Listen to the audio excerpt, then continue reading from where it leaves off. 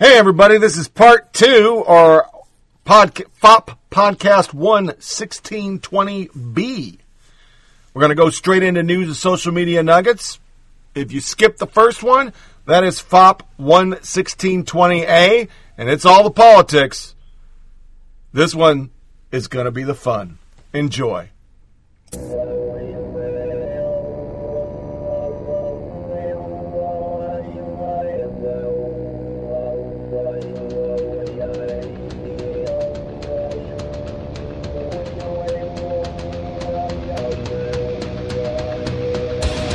Flyover Politic Podcast, the show for normal Americans. From this undisclosed bunker, here's your host, Tony Reed.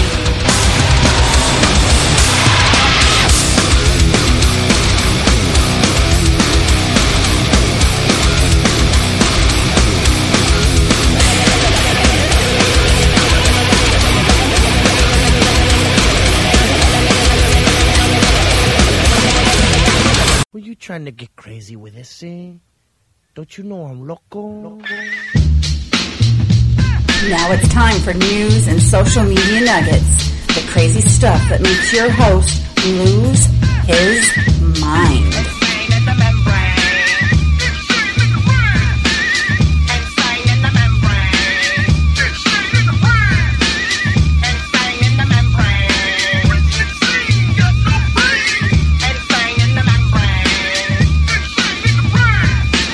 Military Corner.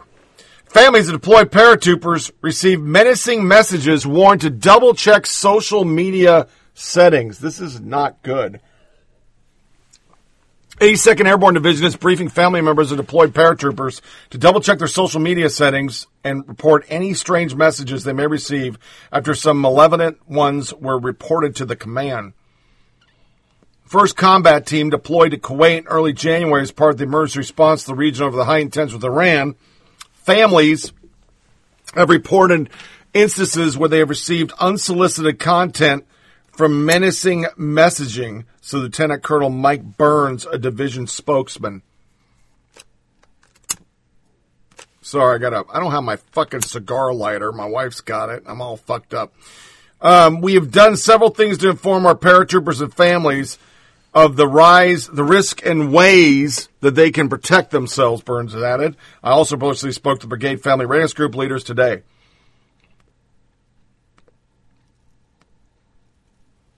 The 82nd has told family members to be vigilant and practice smart behavior. Family members should check their social media settings, and they're saying some of this seems like it's state-sponsored. But I kind of wonder. I hate to say that. I kind of wonder where these messages are coming from. Seriously.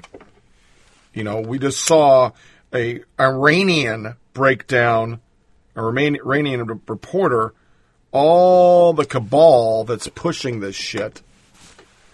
And it really makes you think. Is it the state? Or is it Iranian sympathizers doing all this stuff? Seriously. I mean, don't say I'm fucking being a crazy ass, but it just makes me fucking think. Army advisor team will head to the Pacific as U.S. tries again to pivot. This is going into the Pacific Theater, and you know it's about China. Army deserter from Lewis McChord arrested in Oregon. A deserter from the U.S. Army has been apprehended in Oregon after he was reportedly missing for Joint Base Lewis McChord. The Lincoln County Sheriff's Office said deputies arrested 32-year-old Christopher Lee Gardner on Thursday at Cape Perpetua Visitor Center near Yachaz, Oregon. I don't even know where the hell that is. After receiving calls of a man acting suspiciously, the Army had previously issued a statewide bulletin identifying Gardner as a possible armed and dangerous. Authorities evacuated the visitor center and made the arrest. Oregon State Police later found Gardner's car at Neptune State Scenic Viewport in North Lane County. A gun was inside the vehicle. Gardner's being held in Lincoln County Jail. Yeah. Good for him to get caught. Air Force unit begins beta testing no-fail practice PT set. Starting January 20th, the command will begin beta testing the diagnostic PT test, similar to an idea first unveiled by Chief Master Sergeant Air Force Keith O. Wright. It is a no-fail trial PT test that, if passed, would count as an airman's official score. So let's see what they're doing. The update is the PT policy by the spring, according to spokesman. The AFPT policy update is one track. We're following normal processes. The Air Force continues to review and evaluate its fitness policy structure.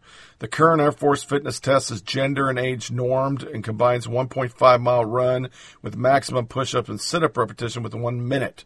An excellent composite score is equal to or greater than 90 points with all minimum components met. A satisfactory score is 75. For the diagnostic test, airmen who are current on their fitness assessment may attempt up to 3 diagnostic assessments or mock tests during the time period ranging from 45 days prior to the official assessment month up to 15 days prior to their assessment date. An airman may also be able to apply a diagnostic test for certain components, such as a trial run for push-ups only. If an airman completes the test, he or she may elect to use the score as their official score. Once an assessment is recorded, the airman may not take another test. Officials creating specific guidance tailored to each AFMC unit. The practice test aims to both motivate airmen to maintain a year-round exercise and fitness program. Fear of failed PT tests and the potential of career-ending disciplinary action is a major stressor that we're looking to eliminate through a sound testing protocol. In August, Wright spokesman Senior Master Sergeant Hale Kibbe said that the service had begun looking at a possibility of a no-fail trial PT test for the purpose of reducing test-taking anxiety among... Oh, my fucking God. That's why my ex-son-in-law failed his PT test so much. It's on you to stay and test. Are you serious? Okay. Here's what military stores are doing to get ready for 4.1 million new shoppers, the biggest increase in eligible customers for decades. But Defense Official Commissary and Exchange and Morale, Welfare, and Recreation officials have been preparing for influx of newly eligible customers for months to ensure the shelves are well stocked. They're also keeping an eye on staffing in stores. While no one has a crystal ball to predict these shoppers will buy and how much, there are some items that officials believe will be popular among new veteran and veterans care givers. One example is meat, because commissary have generally good pricing on meat. A retired Navy rear admiral, also for a long-time chief executive officer of the Navy Exchange Service Command, said Defense Commissary Agency has been ramping up orders for vendors in certain geographic areas where they expect a higher one, like San Diego, San Antonio, and Hawaii. Preliminary data indicate that the Pearl Harbor store, several stores in California, and the store at Fort Sam in Houston, Texas, are among those seeing increased traffic. The new benefits were authorized by law for all veterans with a VA service-connected disability rating, Purple Heart receipts, veterans or former POWs, and primary family caregiver of eligible veterans under the caregiver program.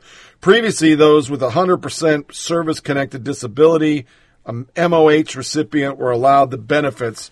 According to the Purple Heart Disability Veterans Equal Access Act, these populations are now entitled to access commissary exchange and certain MWR stuff.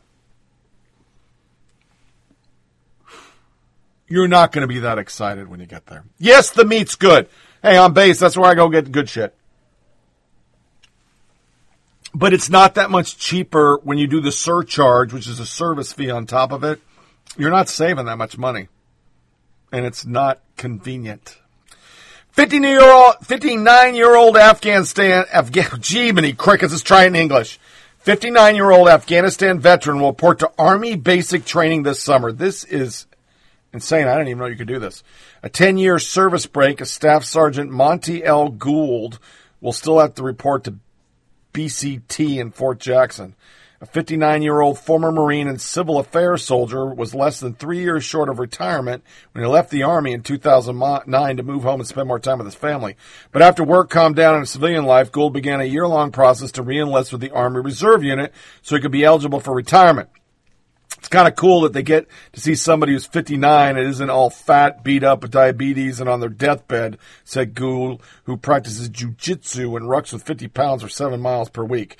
He will be joining the same unit as his son, Specialist Jared Gould, at the 405th Civil Affair Battalion in Las Vegas, Nevada. If I'm lucky, I got 20 more years before I drop dead, he says, which I thought was pretty funny. To me, this is a last hurrah. To have the opportunity to serve again is a thrill. Amazingly, this 59-year-old is not the oldest person to go through basic. In 1999, a 68-year-old shipped to basic training.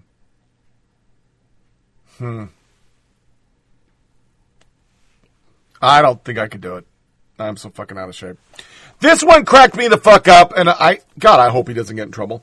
West Point cadets sought donations to bring porn star as his date to yearling winter weekend. A West Point cadet briefly tried to raise money online to cover travel and lodging costs for adult film star to be his date for formal banquet at Storied Academy. The GoFundMe page was offline Wednesday, but the military news website Task and Purpose of the page, titled "Help Me Bring Diamond Fox to YWW," was launched this past weekend and had listed $370 in donations. Fox is a veteran adult movie actress, and YWW refers to yearling winter weekend. West Point sophomores are called yearlings. The cadet wrote that he had no money and asked, please help donate to boy's dream come true. The U.S. Military Academy said Wednesday the cadet removed the page from the site. Federal law prohibits members of the military from using their official position for personal gain. This prohibition extends to using or appearing to use one's military status to solicit funds. Fox, replying to questions from the Associated Press on her Instagram account, said the cadet was very polite and respectful, and that she was honored by the invitation as someone from the military family. She had told him he would attend if he covered the bill for a hotel and flight from Fort Lauderdale. She would not identify the cadet, nor did West Point, and they haven't said if he's going to get in trouble. So, I don't know who this is, but let's check that ass out. Literally. So we're going to fucking do a Google search, and I meant to do this earlier, but I didn't get around to it. Diamond Fox. Diamond Fox images. Oh, she's pretty. Yeah, everything on her is fake, but she's pretty. I don't see why she couldn't front it, because she has a website, diamondfox.com. I'm opening it right now. Let's see. I'm sure she makes people pay. Nothing is free in light. Yeah, it's members login. How much does she charge? I want to cite member login. Enter here. There's not a whole lot of nudity on the front page, so I don't think I'm being a perv boy. How much does it cost? I don't mind cookies. Join me. Here we go. $30 a month to watch old porn movie, and she can't front a trip to fucking West Point. Okay. You're a piece of shit. To our sad news. I hate to do it after talking about a porn star. Soldier killed by bomb blast in Afghanistan identified. Staff Sergeant Ian P. McLaughlin and PFC Michael A. Villavon died after the vehicle struck an IED. McLaughlin, 29, was from Newport News, Virginia, while Villavon, 21, was a native of Joliet, Illinois. Both soldiers were assigned to the 307th Brigade Engineer Battalion, 3rd Brigade Combat Team, 82nd Airborne Division. May God be with them and their families. Then we had this one. Air Force investigating death of 2 airmen at Spagdalem Air Base. Army First Class Xavier Leppert and Airman First Class Aziz Whitehurst, both age 20, were found unresponsive in their dorm. The cause of death is still under investigation. More information will be released as it becomes available. She said no other base members were in the dormitory room and neither airman had roommates. That's just suspect. And then another one. Soldier dies during free fall training in Arizona. An Army Special Operations soldier died military free fall training in Eloy, Arizona on Tuesday. Aware of an incident resulting in the death of U.S. Army Special Operations Command soldier during a routine military free fall training event, said Lieutenant Colonel Lauren Beimer. Local media reported that the training event took place Monday night or early Tuesday morning. The incident is under investigation, Beimer said. Army Special Operations officials did not immediately respond to requests for comments detailing the type of jump training being performed. Eloy is a common location for Special Operation Forces to conduct advanced parachute training. That's fucking horrible. So God be with their family. 2 are college crazy. Harvard professor, summary execution of Iran general, another abuse of power. On Sunday, Tribe followed up further, stating with SecDef's concession that he didn't see any specific evidence of an imminent threat that may make killing Soleimani an act of self-defense. It's increasingly looking like summary execution without trial just to keep his president in office. Another gross abuse of power. The latter part appears to be a reference to the abuse of power impeachment. Campus Reform has previously reported on Tribe as he was participating in signing a letter for the House of Representatives urging them to impeach. Additionally, Campus Reform reported on Tribe when he made comments following the 2019 4th of July celebration, comparing Trump celebrating in a tweet to that of a dictator. Trump tweeted, "The resemblance today before Tiananmen Square is chilling." The Tiananmen Square episode involved the suppression and slaughter of thousands of protesters, which is actually what happened in Iran. 1,500, Mr. Tribe. University of Michigan professor, we have a mad bomber in the White House. You got a theme coming? No, I see a theme too. Professor titled No War with Iran. The protest titled No War with Iran, which had been co-sponsored by this clubs such as Arab Student Association, Huron Valley Democratic Socialists of America, and the College Democrats, attended by 200 people, which was probably purported in the paper. Gigantic crowds. Juan Cole, a professor of history at the University of Michigan who specialized in the study of modern Middle East and Islamic studies, made the remarks against the president and members of his administration during a Facebook live stream of the protest. We have a mad bomber in the White House. We have somebody who's erratic. We have a Secretary of Defense who's lobbyist for the arms industry. We have a Secretary of State who is a Kansas oil man. The professor went on rallying against recent and existing economic sanctions against Iran, accusing Trump of trying to destroy lives in the country and putting Iran in a corner. Iran was on the verge of being welcomed to the world community. It was going to buy Boeing jets. However, the professor stated the protest was not approval of the regime, but rather tradition to dissent against the government. Cole has been part of the announced speaker lineup from an event including Army Commissioner Zeynep Losky and Palestinian Youth Movement leader Janine Yassin. Cole also appeared on a podcast, Democracy Now!, and called the decision part of the Hollow Shell administration, repeatedly calling the president's behavior erratic and clear personality deficits. Yeah. The day after the protest occurred, he also tweeted, "Only the trauma of white guys matter," apparently, against Indiana Representative Jim Banks after he had commented that Minnesota Representative Ilhan Omar PTSD comments about Trump airstrike against General Soleimani. As for the protest, the organizers of the event have planned a teach-in, and Washita County, Michigan have started a GoFundMe page to collect donations for equipment for the event.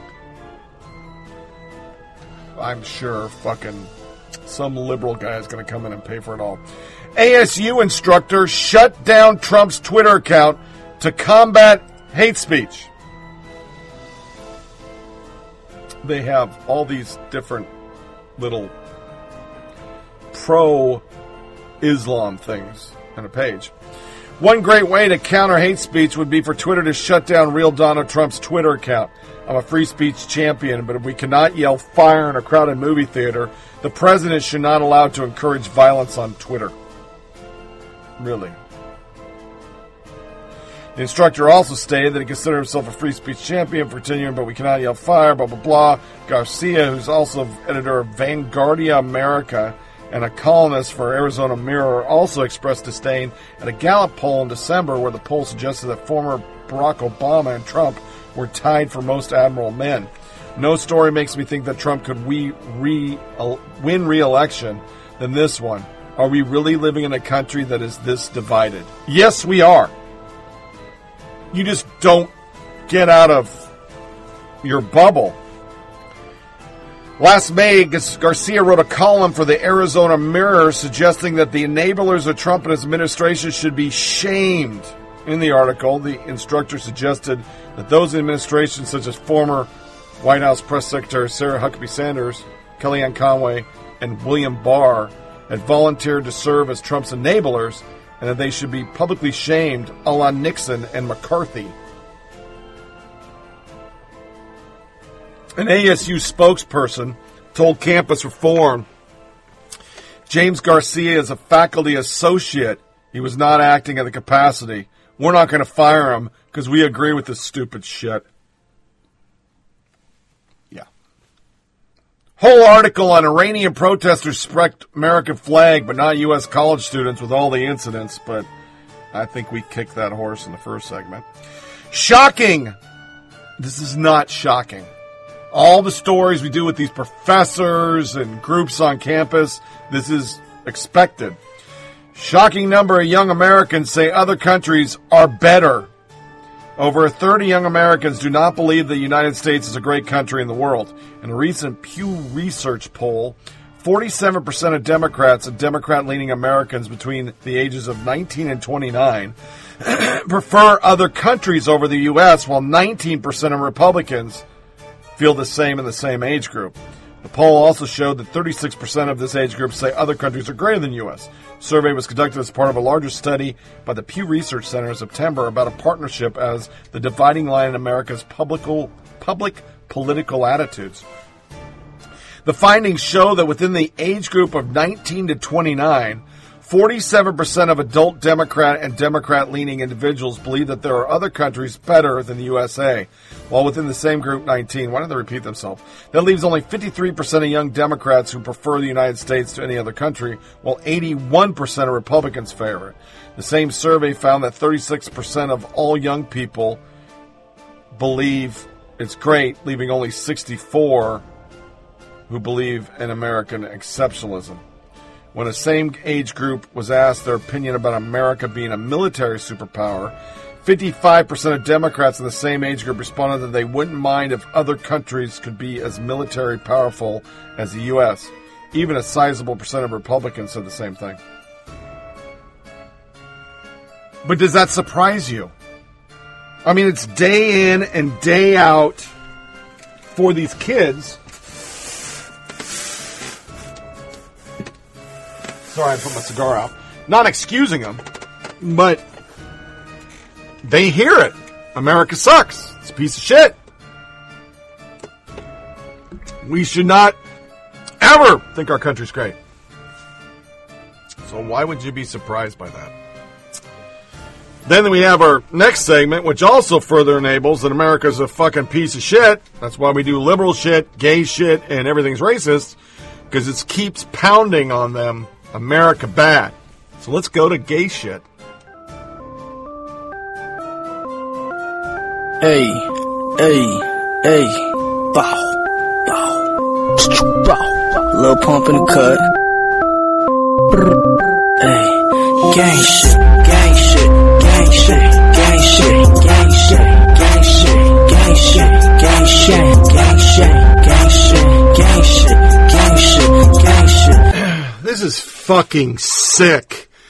RuPaul new drag queen dramedy sexualizes 10-year-old child as a top. On Friday, January 10th, Netflix premiered a new show co-created by drag queen RuPaul titled AJ and the Queen. RuPaul is the host of a popular show, RuPaul Drag Race. AJ and the Queen is about a 10-year-old child who accompanies Robert RuPaul, a gay male drag performer who goes by Ruby Red, as he travels across the country performing in drag shows and mostly gay bars. What could go wrong? The child, AJ, Izzy G, is the daughter of a drug-addicted prostitute. She wants to be a boy because people leave boys alone. She hides her long hair under a boyish hat, and she does her best to look and act like a 10-year-old boy instead of a girl.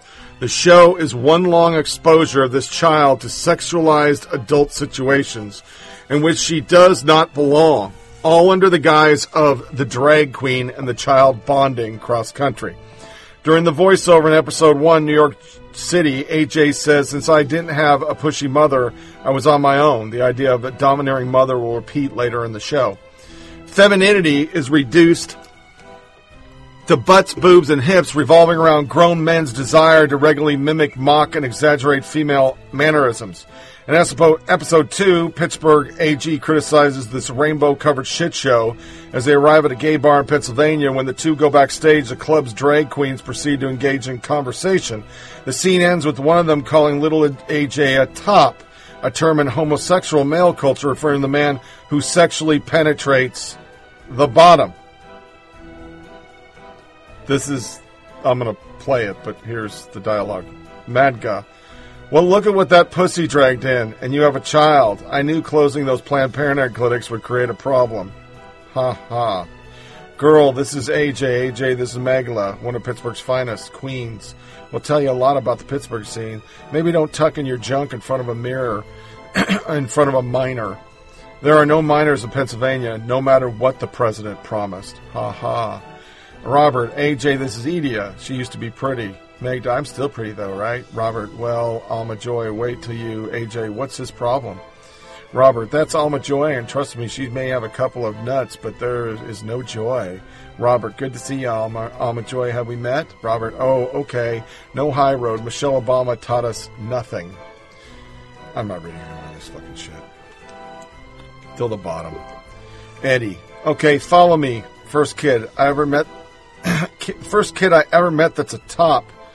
No 10-year-old child should ever be referred to by a sexualized position of top, not even the jest note to Netflix. Pedophilia jokes are disturbing.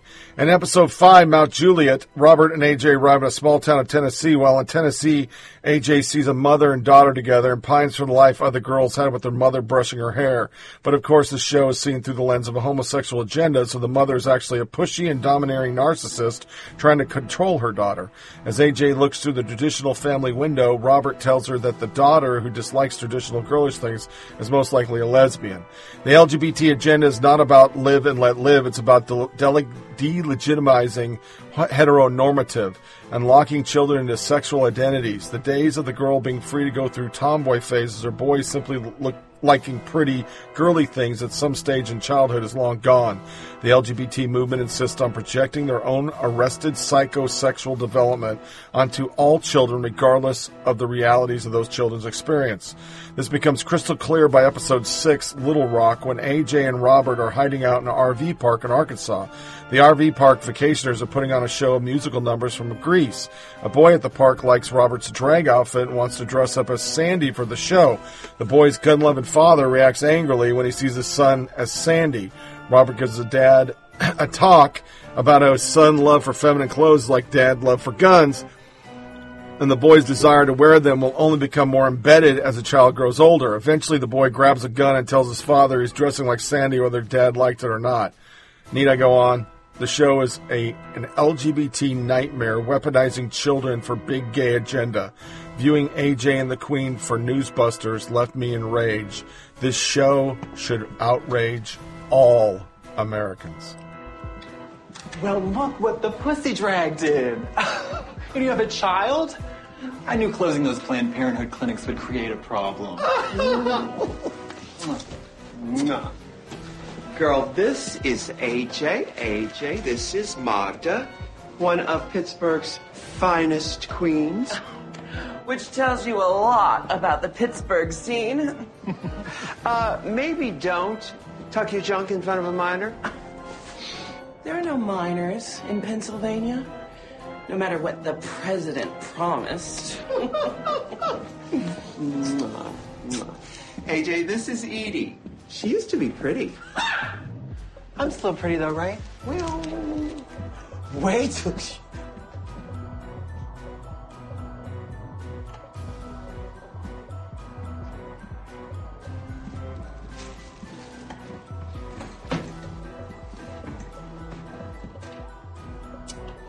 What's his problem?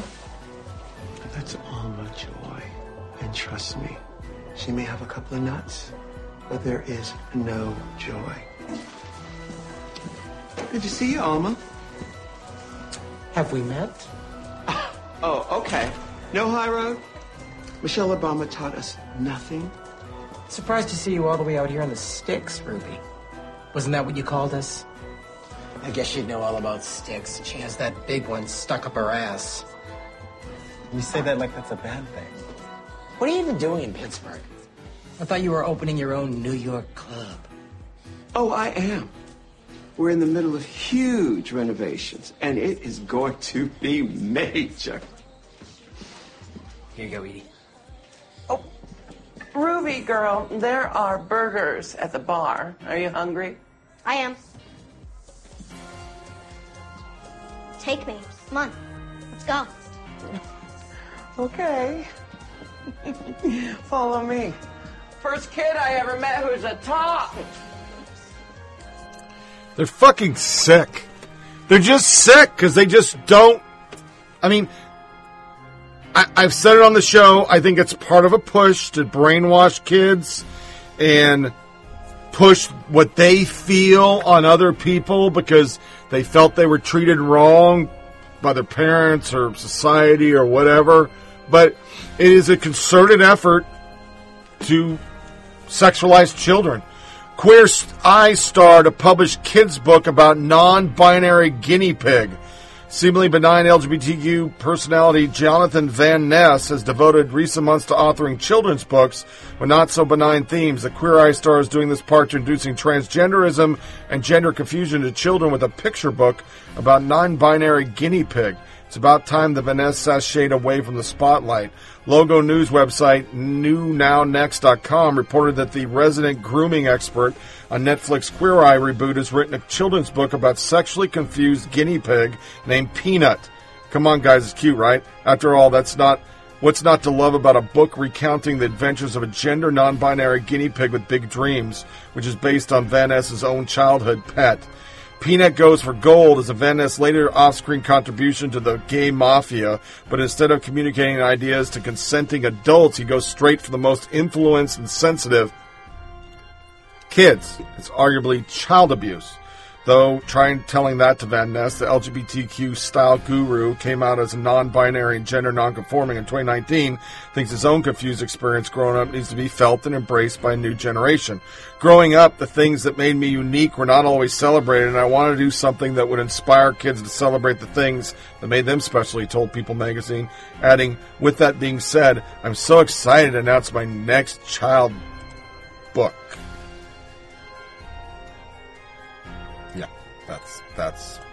That's fucking nice. That's just great.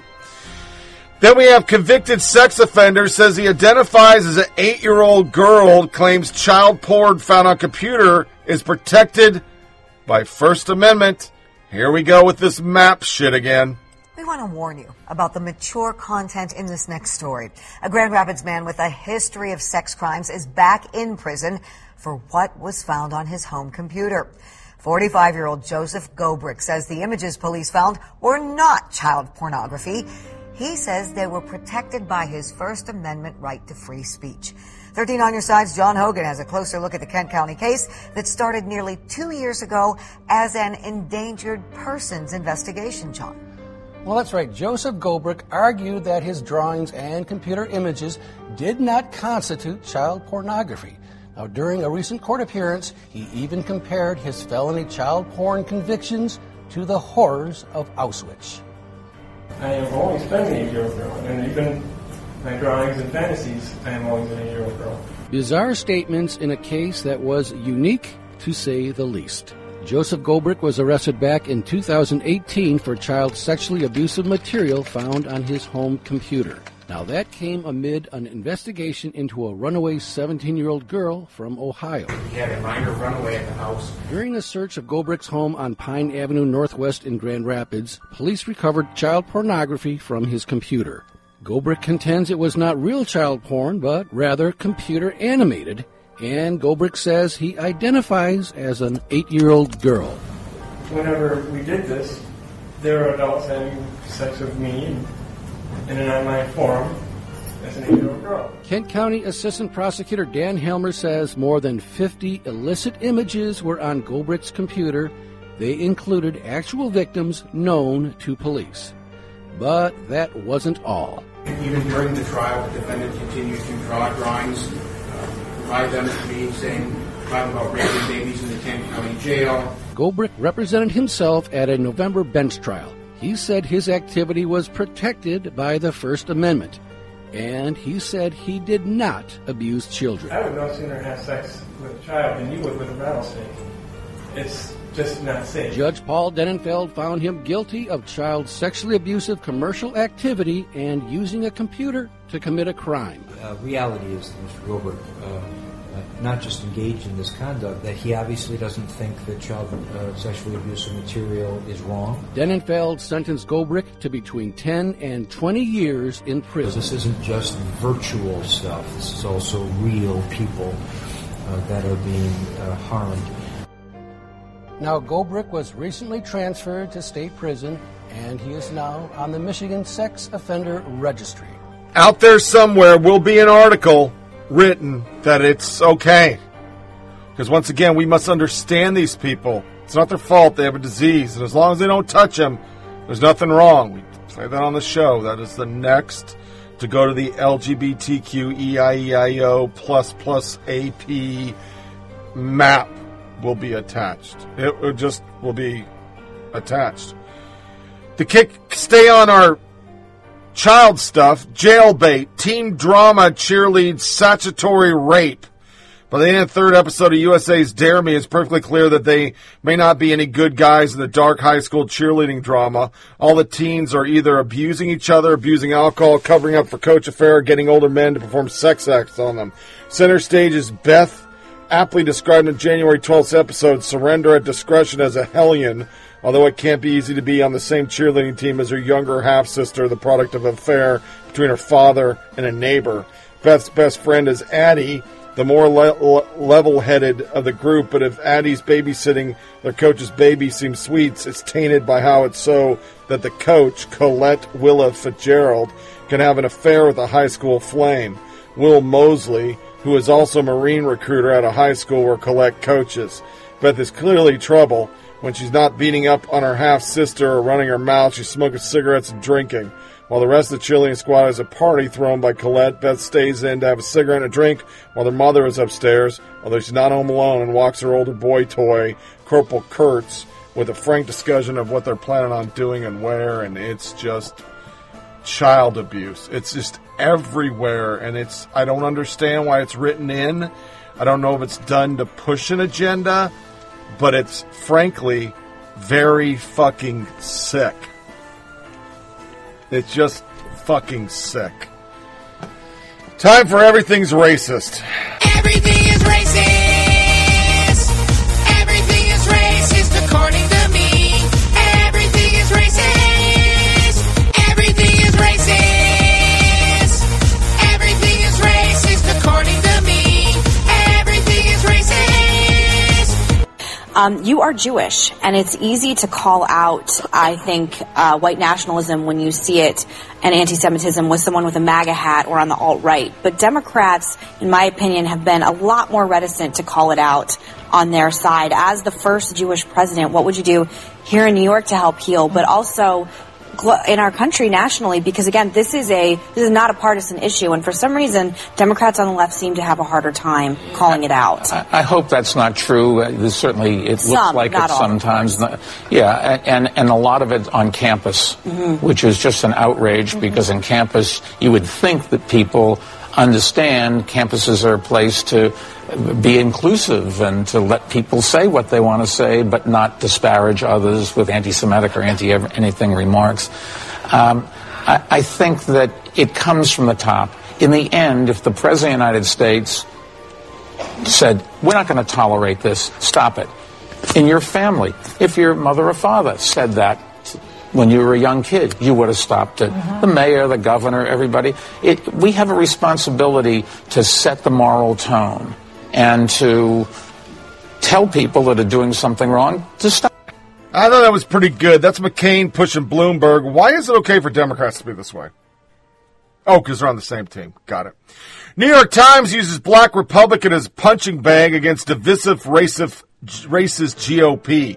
David Marquez, staff writer and talk columnist at the New York Times, got some things off his chest during a challenging interview with black Republican Representative Will Hurd of Texas.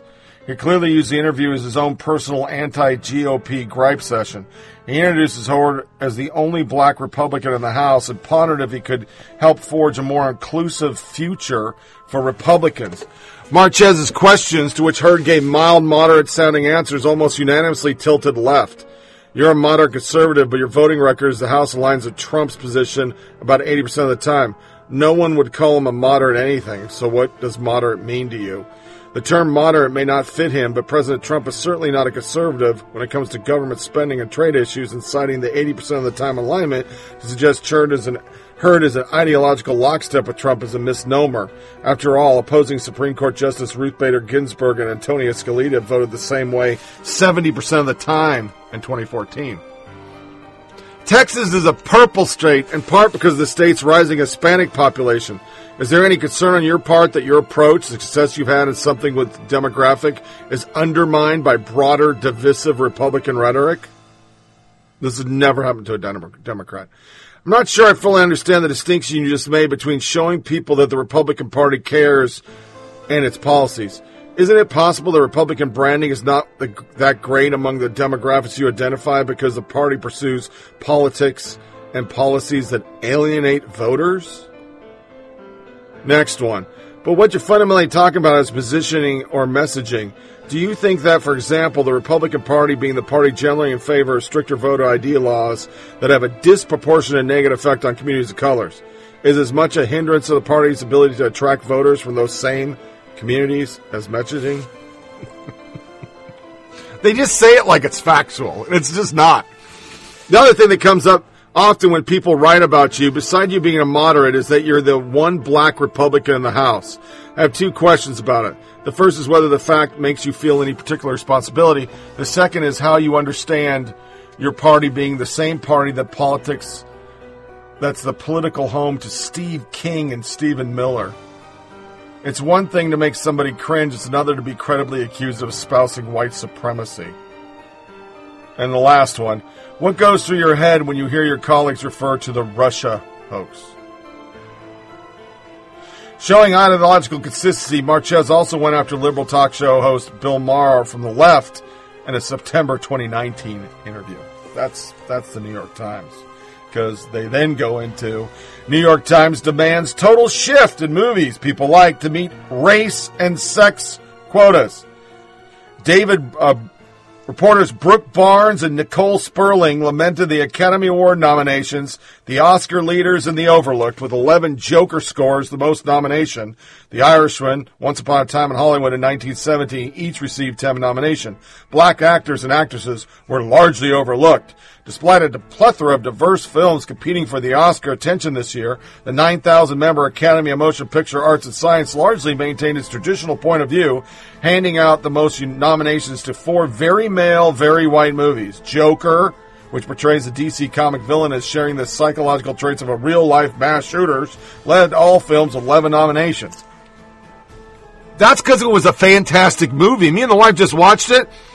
I am by no means into that genre, but kiss my white ass if I wasn't just locked on the screen. He's a fruitcake climate guy, but he can act his ass off. I mean, I always kind of knew it because his portrayal of being, I want to fuck my sister in Gladiator was creepy, and this dude just gives off the creeps. I mean, big time. Kyle Buchanan's Carpetbagger column, The Big Surprises and Glaring Stubs, made a radical case for quotas. After the British organization BAFTA nominated 20 all-white acting nominees last week, pundits feared that the Oscars might pull a similar move. This crisis was averted, though, just barely when the Harriet star Cynthia Elvero landed an Academy Award nomination for Best Actress. This article asks, crisis? Buchanan actually previewed his outrage last week, squeezing as much of the made-up controversy as possible after Oscar season's wildest week, a troubling takeaway. As the field continues to narrow, female filmmakers and actors of color appear increasingly sidelined. Never mind. The rest of it's just the same old fucking shit. I mean, there were so many articles. Hashtag Hollywood so racist. Media turns on Oscar for white and male nomination. It was all over Twitter. Oh, Jesus fucking Christ. There's actually, like, South Korean director Bong Joon-ho, Parasite, and Taki Wakaki, Half Mori are examples. They did pick films, but listen, maybe these voters are what other voters are, like, for president. It actually has to be a good movie. It just doesn't have to check the intersectionality fucking scorecard, you goops. To liberal shit, and this was all over Twitter during the debate. This, once again, as in Iran and siding with our enemy, this is also the Democratic Party. They fucking hate Christians.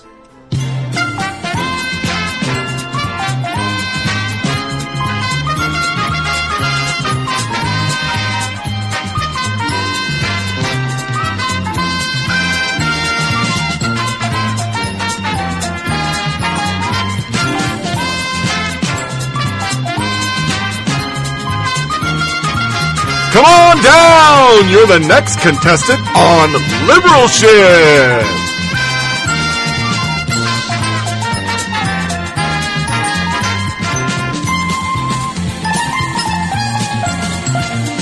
Ron Reagan, lifelong atheist, not afraid of burning in hell.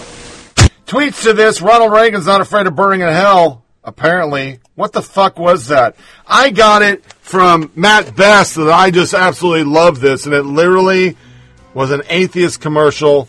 CNN promoted it, but a Christian commercial would never get on CNN. That's all you need to know. You would never see a Christian commercial stand for the flag or any of that shit, but you'll have atheist. College defends artwork with torn Bible pages in flames and references to Satan. I'm not just making this shit up. It's just not a theory, folks.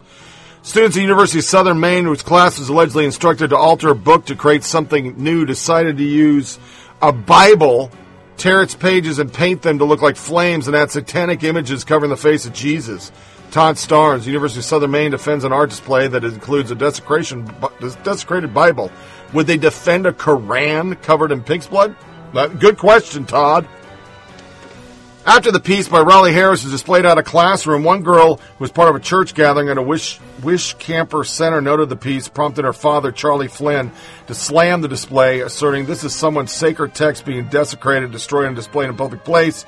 I couldn't help but feel no one's sacred text should be treated that way. I think it's very inappropriate and repugnant." Harris explained regarding his piece title called Unholy Bible, Very Revised Standard Edition.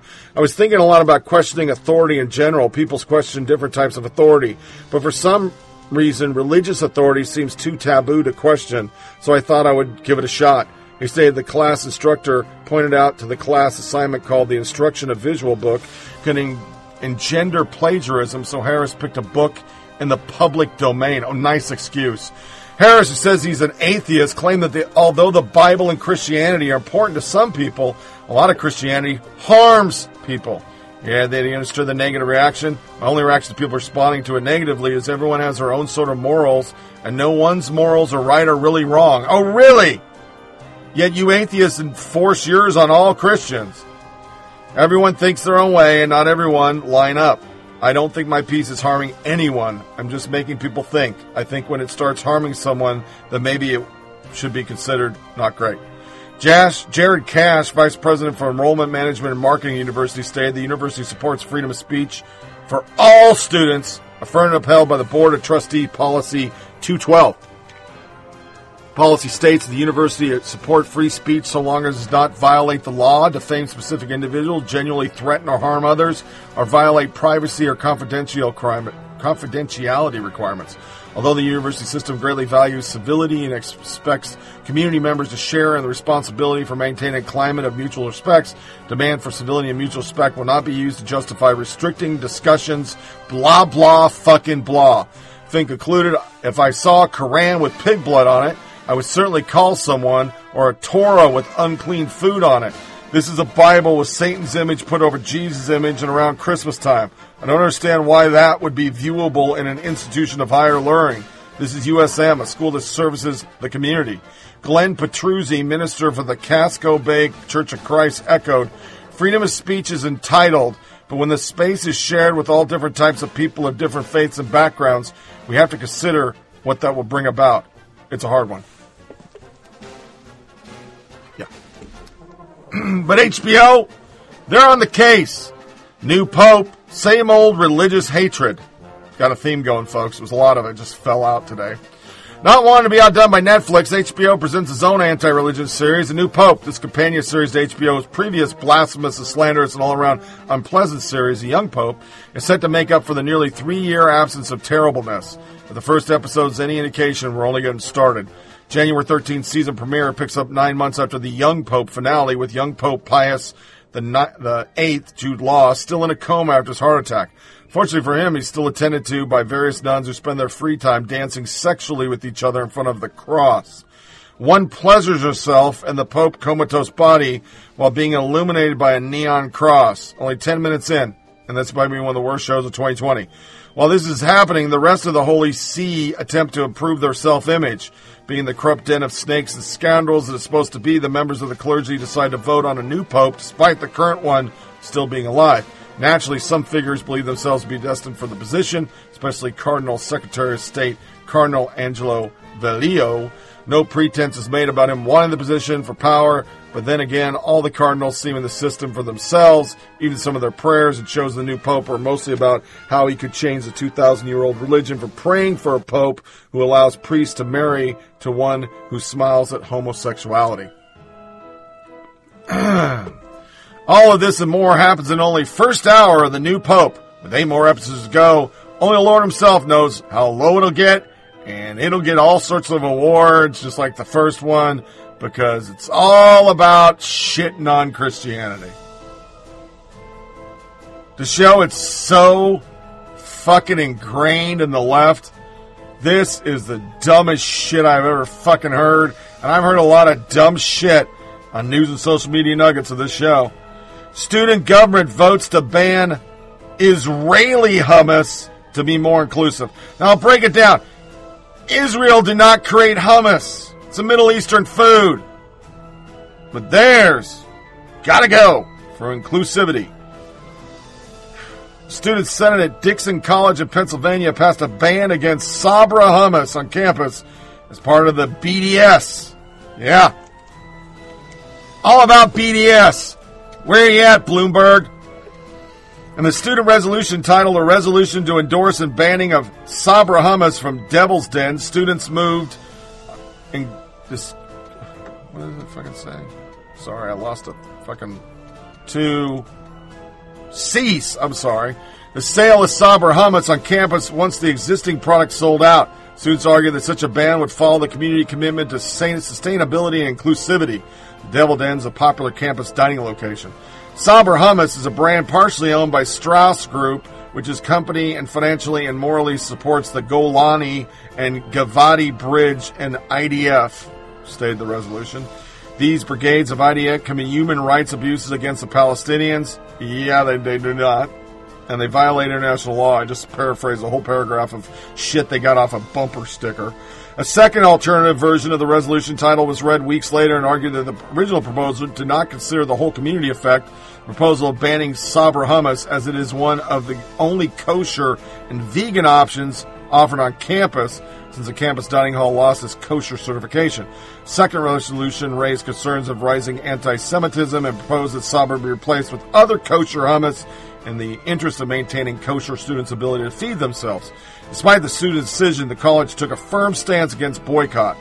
Dickinson encourages students to voice their opinions and effect change through our government structure. We are pleased that the discussion about this issue at Student Senate meeting was civil and that the competing opinions are articulated. Dixon clarified in a statement on the matter, as an institution that deeply values global diversity and civil discord and debate, Dixon opposes this boycott. In 2014, we rejected the call for American Studies Association to boycott Israel University and instead maintain our ongoing relationship with 3 Israeli institutions. We reject the current call for boycott on the same grounds. Students have committed to continue with an open dialogue and active listening. They demonstrated during the discussion. We're confident that as they grapple with this and other complex issues, they will continue to seek out and consider multiple perspectives and draw on the critical thinking and analysis skills they're developing here at Dixon, which isn't happening because it's clearly obvious their teachers are filling their head with bumper stickers. Yeah. So on our gun thing, which I haven't been covering a lot other than quick hits, but here's another one. So he wants to bring in the UN in Virginia, old Coon Man Norton, blackface guy who believes in live birth abortions. Don't forget that. It's very important. So now he signs an emergency order to ban guns in Capitol Square. It's not what state law says, but what he's doing. Northam, a Democrat, plans to declare a temporary emergency this week, banning all weapons from Richmond Capitol Square in advance of a large pro-gun rally scheduled for next week, according to AP. Gun rights advocates have been demonstrating in large numbers since the Democrat-controlled legislature revealed intention to pass numerous gun control laws. So once again, Antifa can burn down cities, pro-fucking-death people can do whatever they want. But now we're going to restrict the ability to open carry, which is the law, because it doesn't fit in with our shit. Okay. That doesn't reek at all of hypocrisy. Brian Seltzer is all comes in because it goes really well with all this. That's why I threw it here.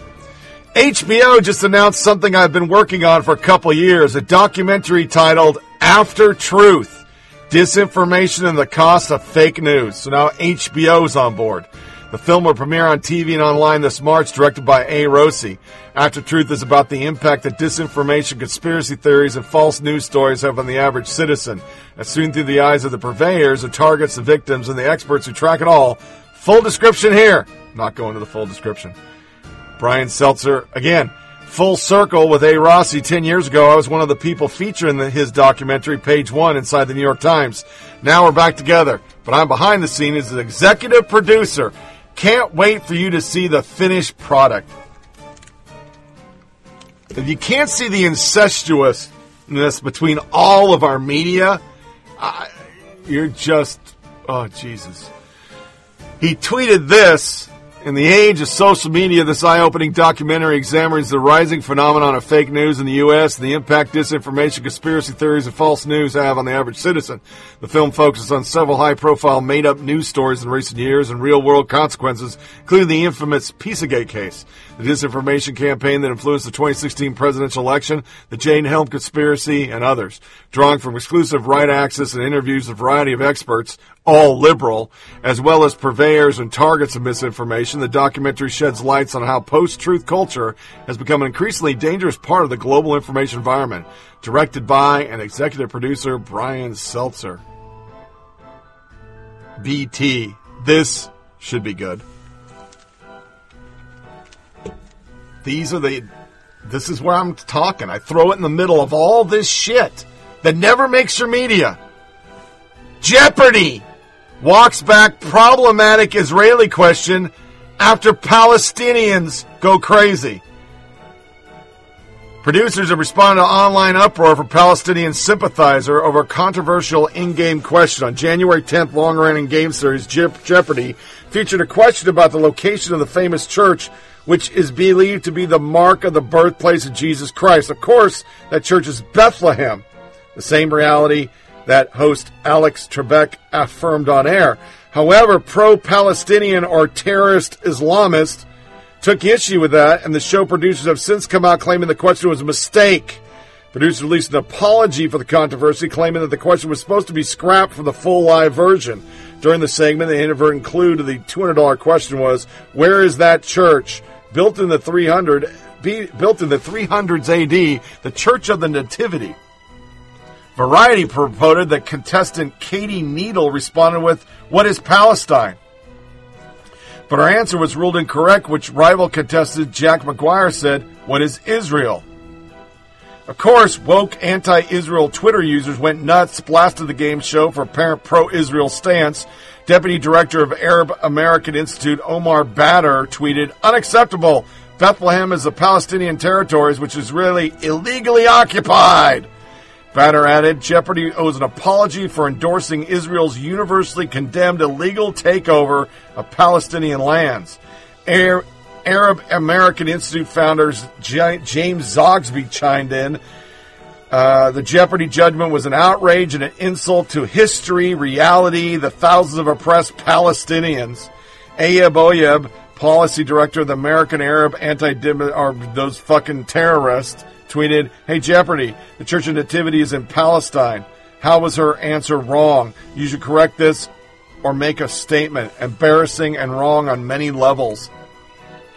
Sure, whatever they say. But of course, an official Palestinian state has never been recognized by Israel nor the United States, though many Palestinians live in the region. They have no official claim to it. Variety also detailed that Bethlehem, the town in which the church is on the West Bank, saying the West Bank has been occupied by Israel since the Six-Day War in 1967 and is home to 2.6 Palestinians.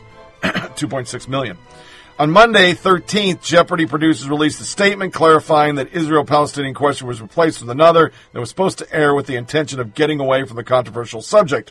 In the process of taping the clue that built in the 300 AD, the Church of Nativity, we became aware that the clue was flawed as written and determined an acceptable response would be problematic.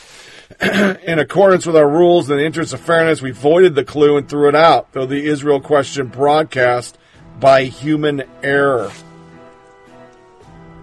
The replacement clue was supposed to be the Basilica of Our Lady Guadalupe, what is Mexico. Strange, though, that an American network game show would make a mistake in airing the legitimate question and answer. Perhaps it was an error, but why? Does the media really value the overblown assertions of Palestinian activists, or I like to say terrorists, over the fact that Israel lays claim to the area? Anybody? I mean, what the fuck, Chuck? But the left, once again, who believes everything they say is right, are totally impervious to what we really see. I mean, what normal Americans see. And it's closing out a religious segment. It really nails it with this tweet. The Washington Post. The Women's March sparked a resistance. 3 years later, it's a movement struggling to find relevance. Well, it's struggling because they're a bunch of anti-Semitic fucking Islamists. But the Washington Post is not going to say that. Twitter did. And multiple reasons. People did say other things. Like the first one, unemployment for women is an all-time low. Most of us think abortion through the 9th month is beyond the pale. They went away overboard on Kavanaugh. The next one is what I said. Oh yeah, and the anti-Semitism. So pretty much irrelevant. I think the relevance thing ties to the rest of the extremist left. More people are rolling their eyes and waking up from screeching sanctimonious lunatics. The next person. 1. Women aren't politically monolithic and didn't feel this movement represented of them. And that's what we purported on the show. They didn't allow pro-life people. They didn't allow normal women. You had to be an extremist. 2. Anti-Semitism isn't chic. And 3, like other demographics, ours is more prosperous and succeeding under this economy than in years past. Yeah, maybe don't get anti-Semites to lead your movement if you want to be taken seriously on civil rights. Understand, every one of those fucking tweets came from women. Not men. I purposely grabbed women. But you don't get that as we go into women's stuff. Here's Julia. Don't say Merry Christmas to me, motherfucker. Eihoff. Still thinking about the Warren-Bernie squabble, and I have a question to people who have accused Warren of lying. Isn't that the lesson of Me Too in the last few years, that we believe women and don't call them liars? The entire world. A, women lie, and Warren is the biggest liar on the fucking planet. To the NBC pushing pro-fucking abortion.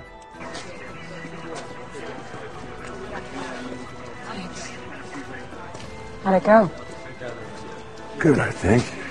It was a good shoot, pretty black and white. Adam, I told you to stay back. I had it under control. Kim, I gave you an order over the DC.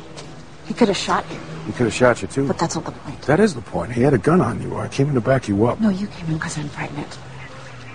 Adam, I'm a cop. If I tell you to stay back, I mean stay back. I heard an altercation over the radio. I heard him tuning you up. What did you want me to do? You want me to leave, grab a coffee, hope it all works out for you? No, I get it. Hold on. I get it.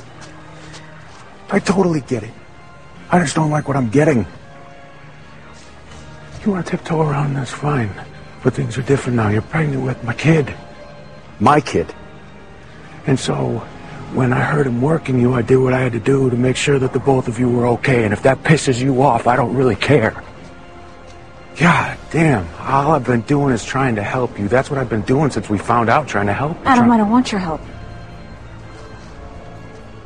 I know that you're the father, but I'm the one having the baby, okay? I'm the one who has to change your whole life. I have to put my career on hold, and I have to hope and pray that it's still there when I get back. Do you think that's easy and fun? This may not be what you want to hear, but we're not together. So this isn't going to fall on us the same. I get to do this part, this pregnancy part, my way, on my terms. That's it.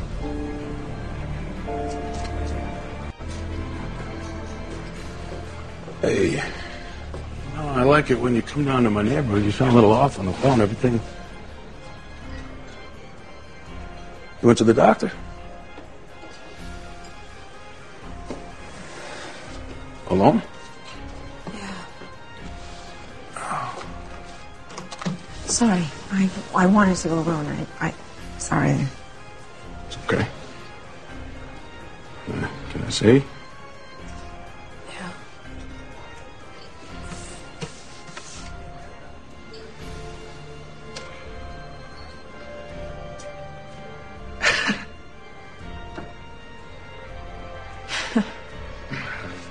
No, it's just, I don't know. You know, everybody always says that these things are just like fuzzy clouds and you can't make anything out, but that's definitely our baby. Yeah. I heard the heartbeat. Really? Like I'm really having a baby. Yeah. You know, at some point we're going to have to talk about how this is all going to work. You know, what it's going to mean for us, what it'll look like. I know. And I just, hey. When we were together, you know, we always said that we would. More and more you see this, DACA, gay shit. Jesus Christ, it's in every fucking thing. But this one isn't, and this is just like the religious one. Abortion is normal. Media praise emergency pro-abort art exhibit. Pro-abort. You're making art for killing babies. Our democracy is dying. Russia, Ukraine has floundered. Legal abortions may not be long for this world. In this dire time for progressives, a disgusting pro-abortion art installation must give them comfort. The Guardian and Bloomberg News praise the latest abomination in modern art as a necessary balm to the country's anti-abortion stigma and a great way to raise funds for the child-killing procedure. The Guardian describes Abortion is Normal, an emergency art show, as an ambitious multidisciplinary display meant to create an inclusive and emphatic entry point into the conversation, dismantling the stigma around abortion and working as an urgent call to action. What call to action? It's legal. What the fuck are you people talking about? Nobody wants to restrict it. They did it on purpose to get the court to fucking talk about it and get restrictions on just when you can. Third trimester. No. A major plurality, over 70% believe that. Don't ever let them tell you care about making baby killing safe, legal, and rare. They want it about as commonplace as using a toaster oven. As the outlet explained, the two-part exhibition was co-created by Jamie Wahil and Rebecca Pauline Jumpole. If you got a hyphen name, you're a douchebag. And features work from a diverse group of artists addressing a variety of reproductive right issues. We have people from all gender identities between two spaces, Wahil claimed, because having a trans woman sign off on abortion is just as important as the procedure itself. Also, proceeds dragged in by the macabre art go to Planned Parenthood and a lefty activist group, Downtown for Democracy. Of course, per the usual reproductive art of intersectional pro-abort feminists, most of the pieces in the collection range from tone-deaf to depraved. One of the pieces consisted of a collection of T-shirts depicting the Holy Spirit in the form of a dove with the text reading, "Thank God for abortion." Another was a menagerie of vials and bottles containing blood meant to act as totem for the sacredness of the human body. Oh, the irony. The Guardian's current impression is the U.S. political discord on reproductive rights is already at a crossroad. Downtown for Democracy member Gina Nani complained that these are those chipping away at reproductive rights and they never stop. And the UK outlet affirmed that the refreshing grassroots installation addresses the immediacy of the problem. Bloomberg News video platform QuickTake did a story on the exhibit. I was going to play it, but it doesn't really say a lot. January 14, claiming it wants to spark conversation about women's reproductive rights in the U.S. Sure, nothing denotes conversation like T-shirts that read, "Thank God for abortion." The video also includes Waheed claims that the obvious mission of the exhibit is to fight and ensure that our reproductive rights are maintained.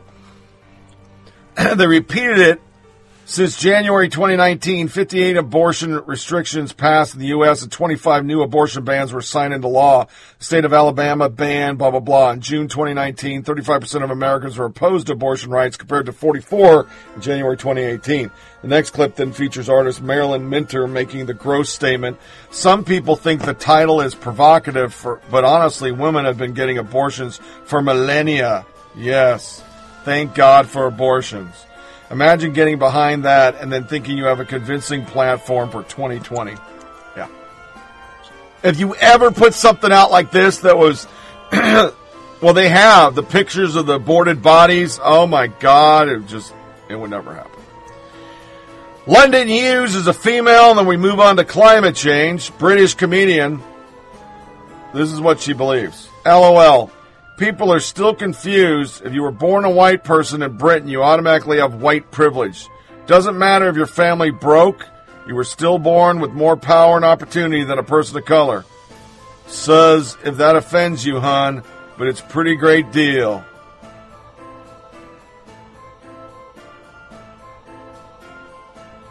She then said, but you can't comprehend that being born white in a predominantly white country that was built on colonialism isn't beneficial, then you've chosen to be ignorant.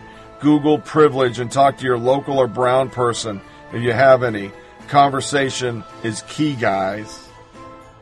It's just like that fucking bitch that talked about abortion. Problem is, one Twitter person summed it the fuck up. She's not white, but she's enjoying a pretty successful career in the UK. Same can't be said for broke white people. If you're the person of color. The climate. CNN touts climate alarmists blaming skeptics for wildfires. So, because you don't believe the world's going to end in 12 months, your thoughts caught Australia on fire. Okay. Todd Stern, he was the lead U.S. negotiator for the Paris Agreement under former President Obama. Todd, thanks so much for being here. Hey, Jake. What would it mean if the U.S. were to pull out entirely from the agreement? It would be a huge big deal. I mean, it would fundamentally undermine the international regime. First of all, you can't solve climate change without an international regime because it's a quintessentially global problem. As President Trump wraps up his first year in office, his own government scientists announced that 2017 was one of the hottest years on record. The White House, of course, isn't doing much about it, even though scientists say humans are primarily the reason why. Scientists at NASA ranking 2017 the second warmest year since they started measuring this, only behind 2016, using a different methodology. The National Oceanic and Atmospheric Administration, or NOAA, ranked 2017 third, behind 2016 and 2015. All the scientists agree the rise was mostly caused by carbon dioxide emissions. This is that new normal, that unpredictability, the large explosive growth fires. Sadly, scenes like this are becoming the new normal worldwide as temperatures rise due to climate change. In our Earth Matters series, the war President Trump has been waging on signature Obama-era environmental policies. The most recent, a proposal to overturn requiring automakers to build more fuel-efficient cars.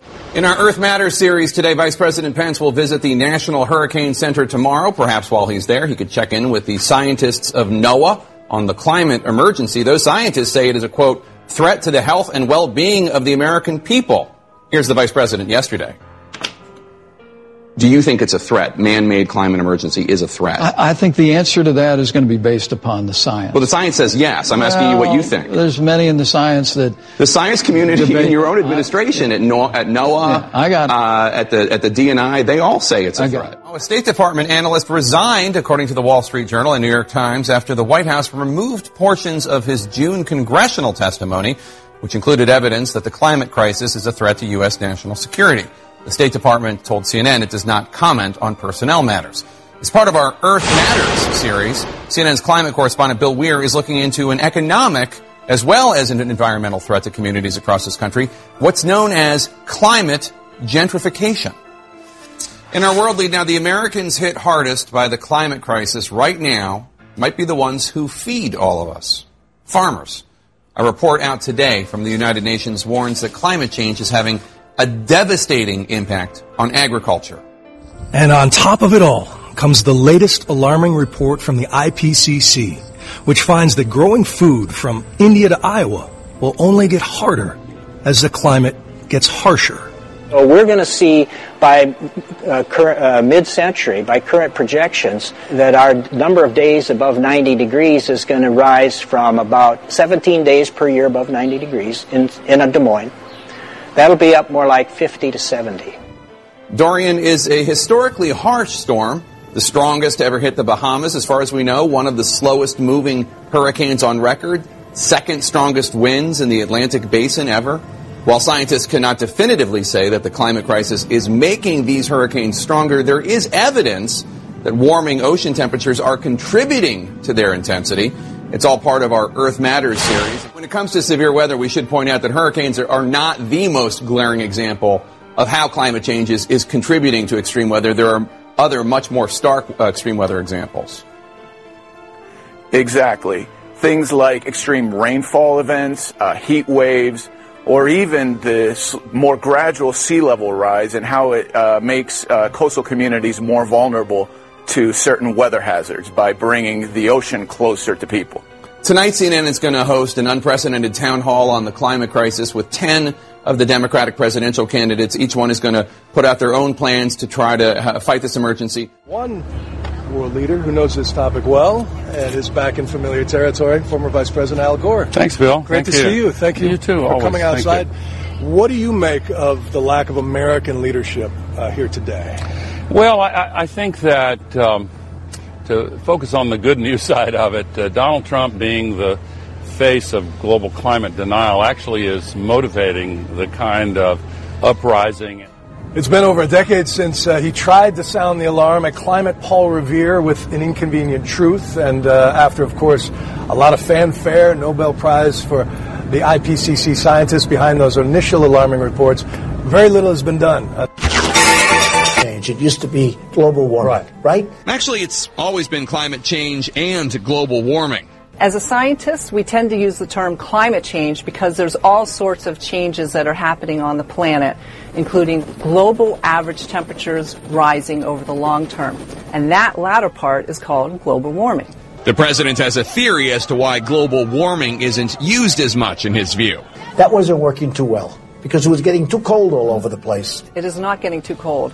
Global average temperature for the Earth is warming, and that's a fact. Take a look at this heat map from NASA showing rising temperatures from 1884 to 2016. According to researchers, 16 of the 17 warmest years on record have occurred within the last 20 years. And lastly, how about those changing ice caps? The ice caps were going to melt. They were going to be gone by now, but now they're setting records. According to the National Oceanic and Atmospheric Administration, last year saw the second smallest annual sea ice area on record. And these images from NASA show how quickly the ice is, in fact, disappearing.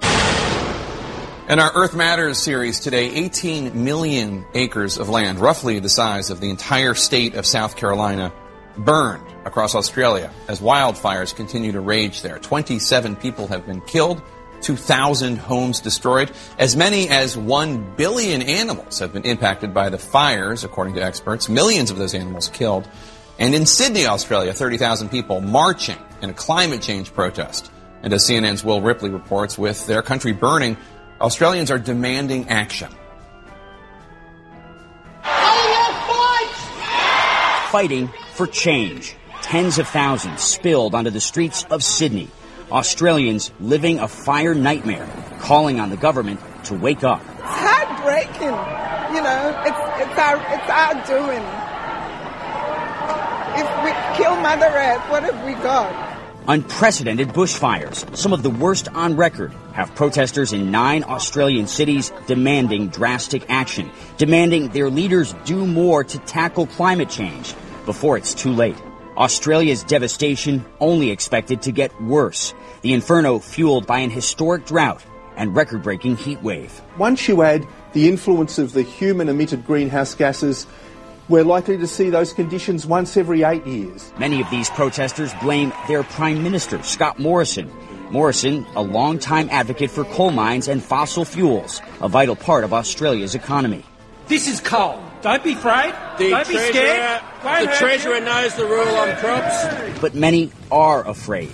4 months of fires, unprecedented in their intensity and destruction. See, what's happening is we hit 2020, and it was a tipping point, folks. Because a lot of the bullshit they said is just like Al Gore all over again, and the stuff we played from the 80s, we're all supposed to be underwater, there's not supposed to be any fucking glaciers left in America, and now people are like, hey, what the fuck? So then real scientists, and I do that with air quotes, come out, and they literally put out some information that, okay, this was all based on worst case scenario. And now we're on the other side of worst case scenario. Sorry for spitting like that. And we've improved. Things are great. We're still in trouble. We need to work on stuff, but it was all based on we didn't reduce carbon footprints of before. And, we can't have that. So now we got to double, triple down because we're getting proved to be what it is. It's just a voting block. It is a scheme. The Green New Deal, as we covered in depth on the show, is just to take over and make the country liberal the way they want it. Everybody gets a pot, a chicken, and a house. Fuck you for your individual successes, yada, yada. And it's just crazy. They need the cudgel, folks. Worst scenario for climate change doesn't look realistic, says Bloomberg columnist. You know, it's a cold day in hell when a liberal outlet like Bloomberg Opinion is critiquing the left's climate Armageddon. Here's another article. Noah Smith explained how the worst case for climate change doesn't look realistic.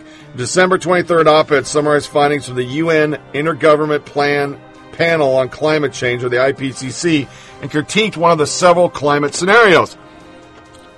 He focused on the dire scenario called RCP 8.5, which implies that the planet will warm by an average of 5 degrees Celsius by 2100, an absolute catastrophic civilization-ending level of warming. But Smith noted a growing chorus of climate scientists and energy policy analysts has begun to question whether the dreaded scenario should even be taken seriously.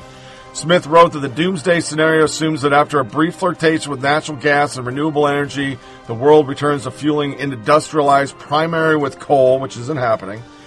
We've got scrubbers and all sorts of shit. Smith said this outcome was vanishing unlikely. His reasoning was threefold. There's not that much accessible coal in the ground. Burning coal creates air pollution, giving countries an additional incentive to reduce it, and dropping prices for renewables. Smith said that as renewables get cheaper, it will become economical to retire existing coal and gas plants. In turn, IPCC's common-sided doomsday scenario looks like a rash flight of imagination. The Cato Institute gave a detailed critique of the IPCC's doomsday scenario in 2018, arguing that it's obsolete. It was obsolete when it was first published in the Journal of Climate Change by Rahi et al. In 2011. By then, the shale gas revolution was underway, as can be seen from the plot below of shale gas production, Cato concluded. Cato continued, by 2011, abundant shale gas has begun a wholesale displacement of coal from electrical generation, increasing natural gas portion of our energy portfolio and decreasing the coal. But of course, Smith couldn't let this entire column be controversial, given his outlet's liberal violence, and proceeded to still push alarmism. Now for the bad news, 2.5 degrees of warming will still be catastrophic for many people and countries, and 3 degrees even more. Instead of embarking on a fool's errand of trying to dismantle capitalism, government should utilize the combined resources of the public and private sector. They should retire all coal plants as quickly as possible, steadily reduce natural gas usage, and convert to all electrical vehicles. Buildings need to be retrofitted to use oh, Jesus Christ, here we go. We're just back into fucking Green New Deal. Yeah, great. But you gotta keep going. I mean, you gotta keep the thing going. Critics' Choice Award, meal goes vegan for climate change. Amazing message. We talked about the Golden Globe already. Critics' Choice served a plant-based meal during the ceremony airing on the CW January 12th, watched by nobody. Joaquin Phoenix, I can never say his name, won the Best Actor award for Joker. During his acceptance speech, he said, "Thank the award for going plant-based and trying to offset our carbon footprint," even though he admitted he flew there. Later in the show, Tay Diggs described the meal and the reason for the decision to go with the menu of beef, vegan burgers and vegetarian burritos to shine a light on an issue of sustainability and climate change. If you look around, you'll see that we are serving food to our guests right now. Critics' Choice has partnered up with The Counter and Baja Fresh to provide delicious plant-based burgers. That's not a statement. Nobody says that. I've had Boca burgers. They're good, they're not delicious, but you know you're not eating beef. Granted, I haven't done the Burger King thing, and I don't plan on doing it.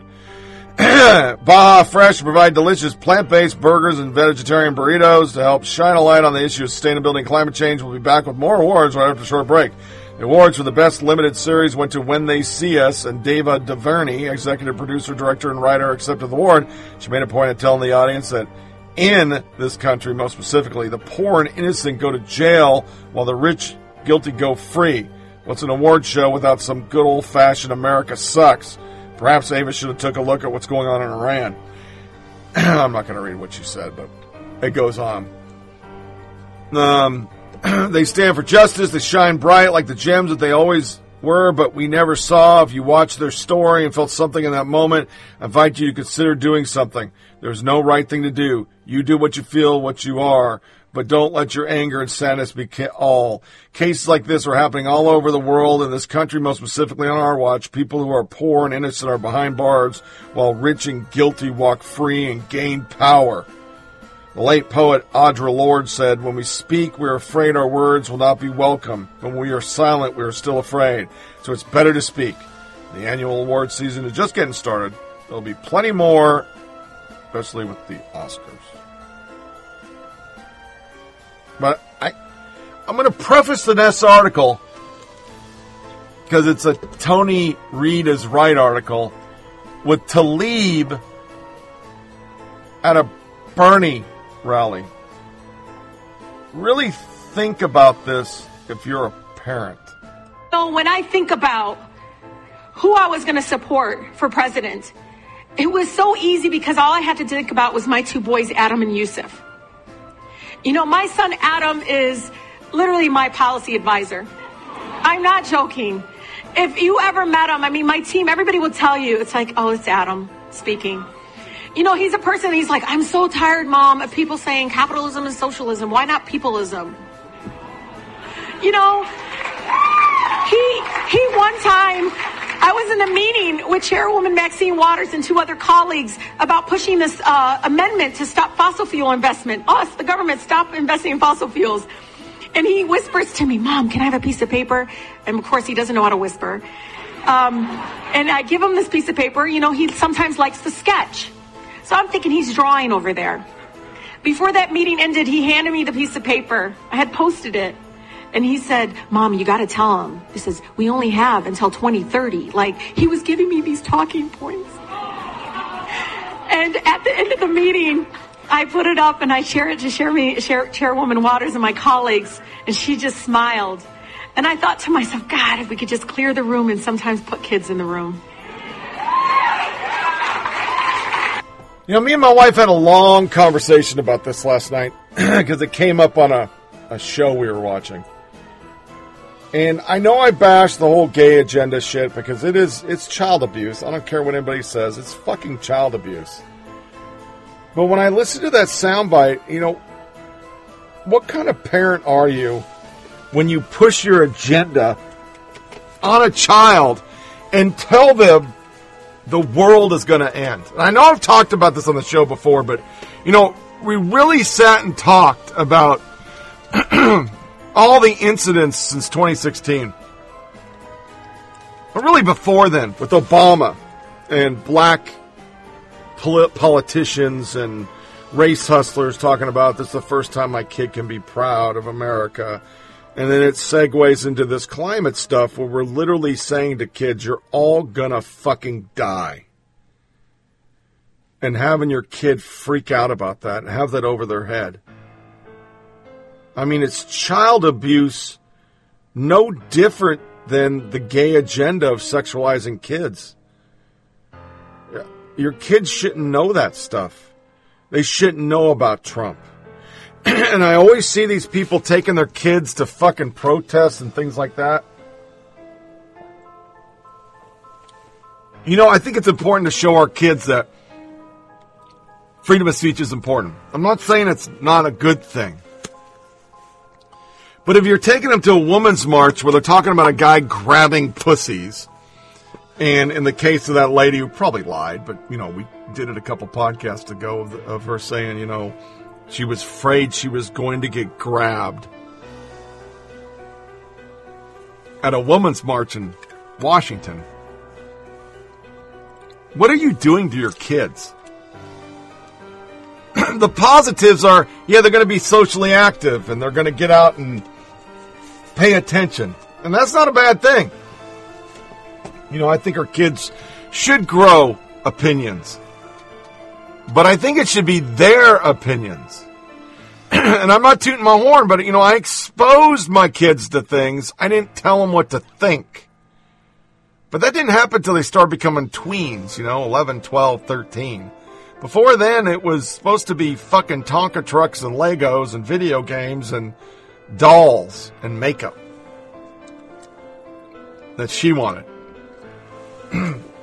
We didn't say, hey, during our time, this is really dangerous. The world's a dangerous place. Granted, the wall had fallen before my daughter was born, or maybe just right around the same time. No, she was born before. But we didn't say, hey, when you go to school, you're going to get shot because Columbine happened. Hey, you need to be careful out there because Al-Qaeda's everywhere. They're going to kill you and chop your head off. We didn't do those kind of things. You don't hear conservatives doing that kind of shit.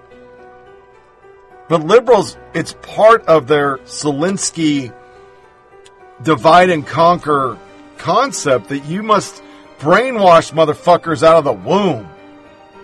And I heard that soundbite, and she's a fucking Islamist piece of shit, so I shouldn't be surprised. But I'm still like, what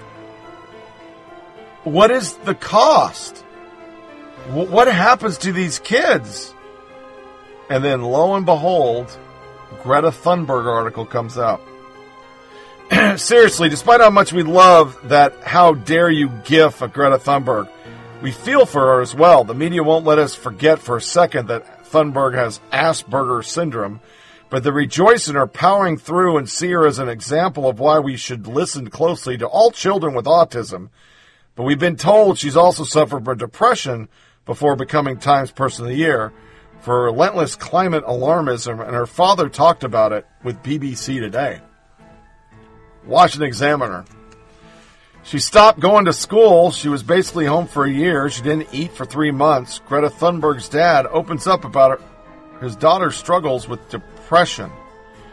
This is from their article. The father, Swedish environmentalist Greta Thunberg, said his daughter fell ill years before she participated in the school strike that launched her international fame. Speaking with BBC Today, Savant Thunberg, I think it's Svant, whatever, talked about the years of isolation and depression that young Greta endured. She stopped talking, she stopped eating, she stopped going to school. She was basically home for a year. She didn't eat for 3 months. Greta, 16, has spent 2019 traveling on the worldwide tour promoting her views on the dangers of climate change. She has barbed with Trump and Brazilian President Jair Bolsonaro As many people accuse Thunder's parent of exploiting her, it does seem strange that a child who stopped talking, eating, and going to school is now doing transatlantic voyages with strangers to admonish adults for destroying the future for teens her age. Is this an inspiring story of how one can overcome depression and replace it with self-righteous anger? The one legend. The kid needs help, but not to be turned into some idol. This is dangerous, what they are doing to her psyche. The next few years will be worse for her. She has delusions of grandeur that many unscrupulous people exploited. She will have moments of clarity when she finds she was used and discarded.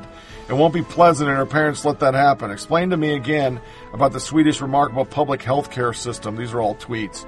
The exploitation of a child is an abomination. As a parent, a child not eating or talking for months would have had me not sleeping at night, desperately trying to help. Wouldn't be sharing either. I believe that the type of autism she has created a constant state of fear. In this instance, the parents, I think is what she meant to say, have exploited that symptom by feeding her with global warming stuff. The poor kid is doomed for depression from both her illness and parents. Not a fan, but emphatic. Sad that another neurotic person has not been helped, but their neurosis fed by dysfunctional parents and guardians. A map of Hollywood and social media PC activists is a depression that kind of thing you expect to see from a child while you are reprogramming them with fear. The world is going to end before you will have children, and only you can speak about it. Here's a platform and a lot of money. This will all work out fine. Trust Daddy. What was she depressed about? Based on what she is preaching, I'd say that a good portion of the reason for her depression would be the dangerous and indoctrination the kid receives at school.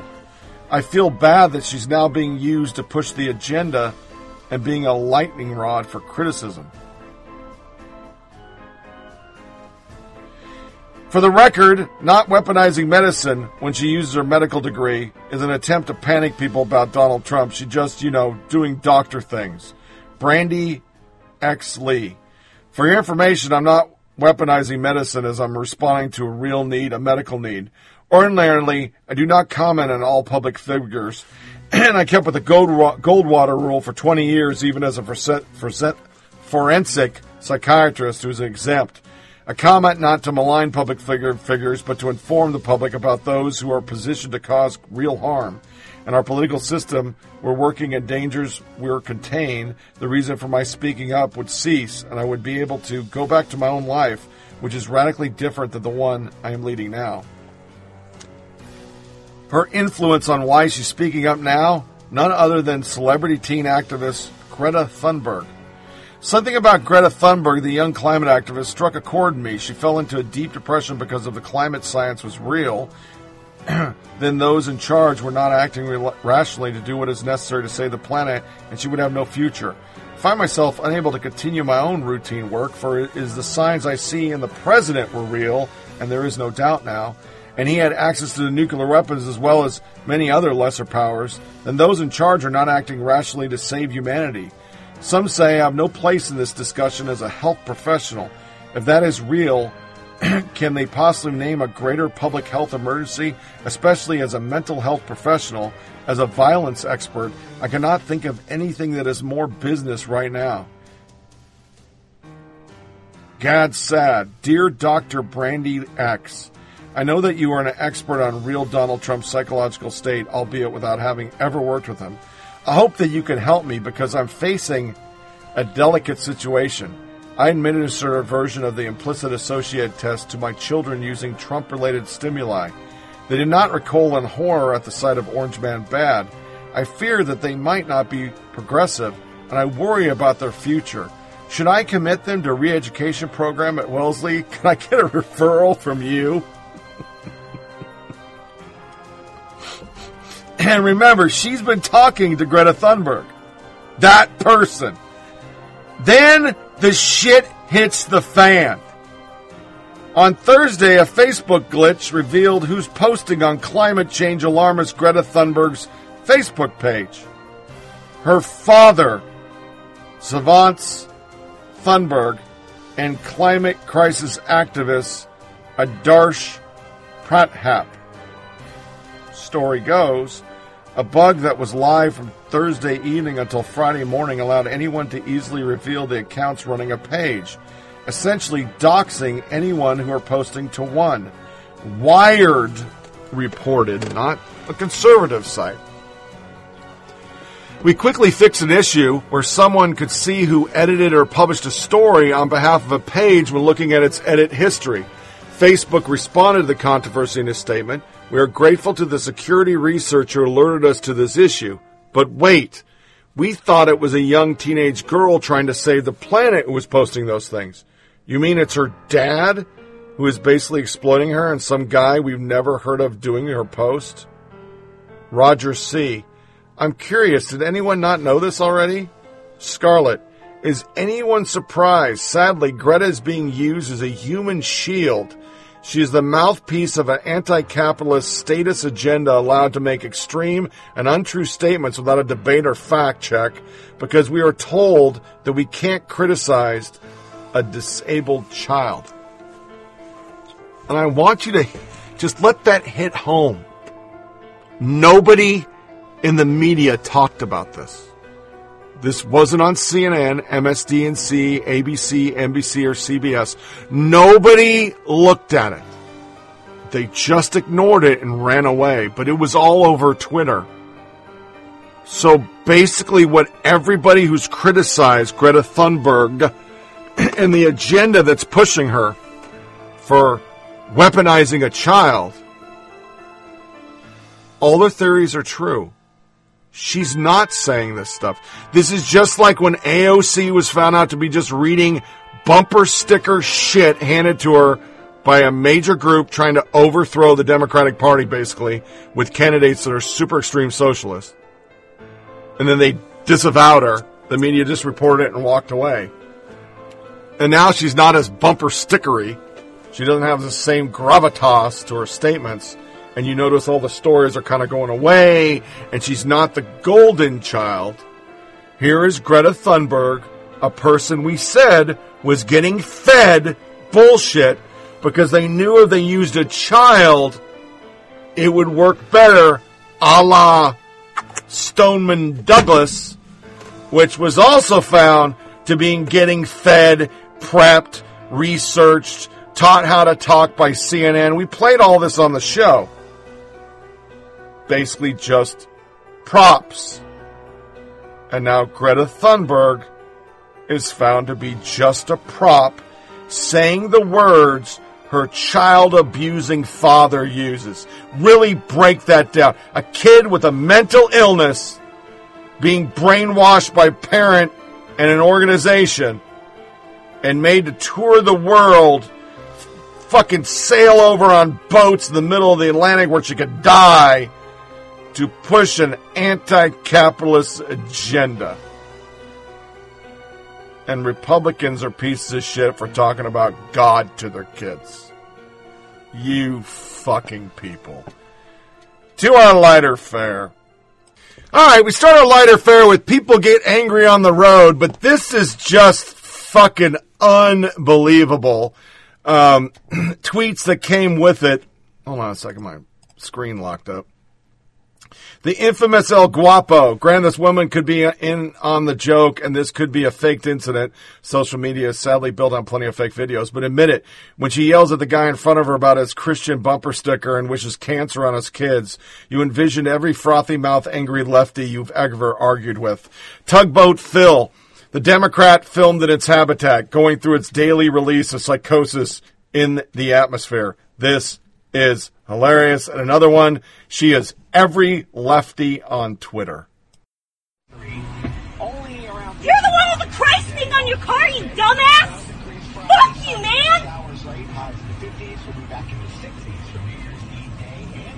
You impotent piece of shit! I hope your kids get cancer! What are you looking at? ¡Ya todo! ¡Pinche madre! What are you filming me, you sick fuck? Is that funny to you?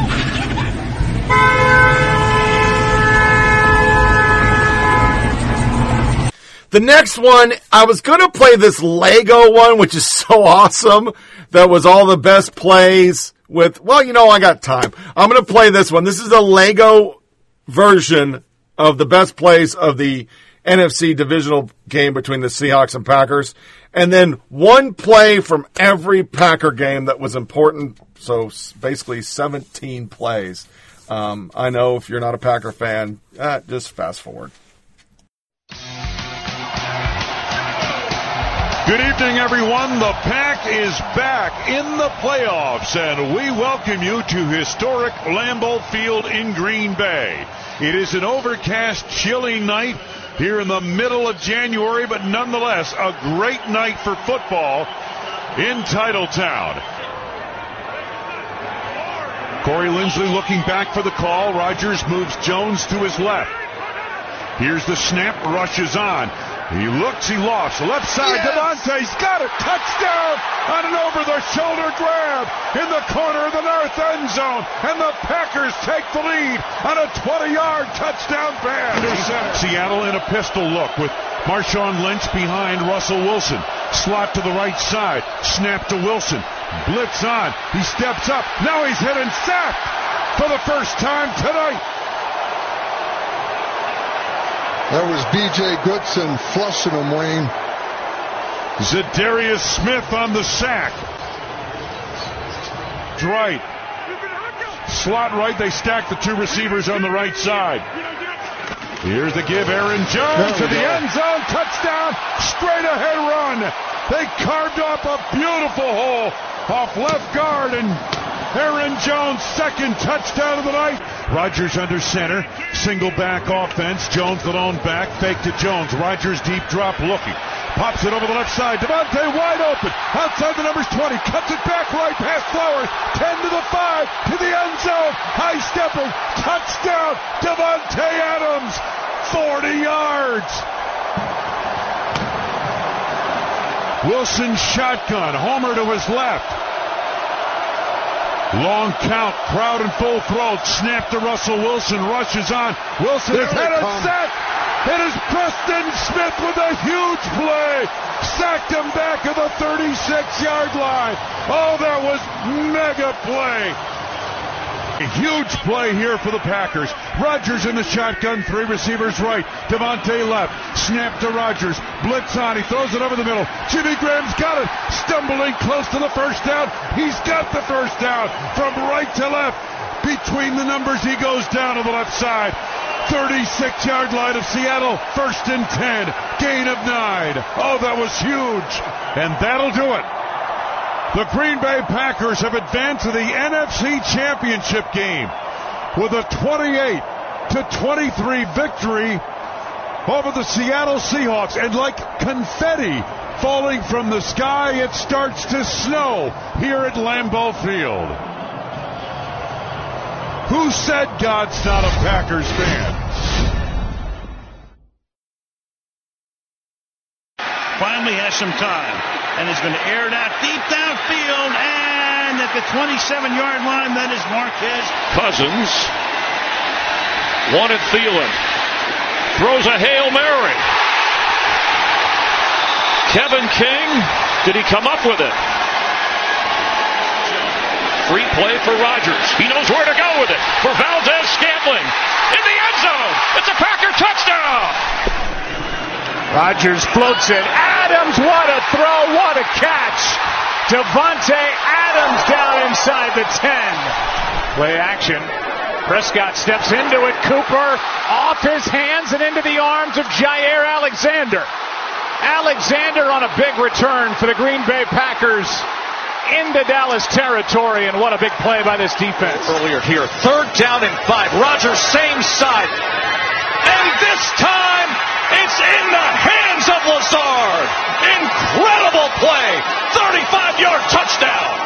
Field is solid as Rodgers goes for something much bigger. Kumaro dives for the pylon. It's a touchdown. Again out there.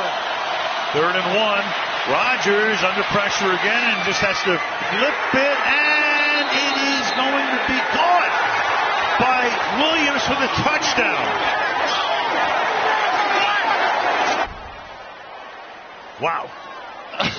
What a game this is. Here's a first and goal.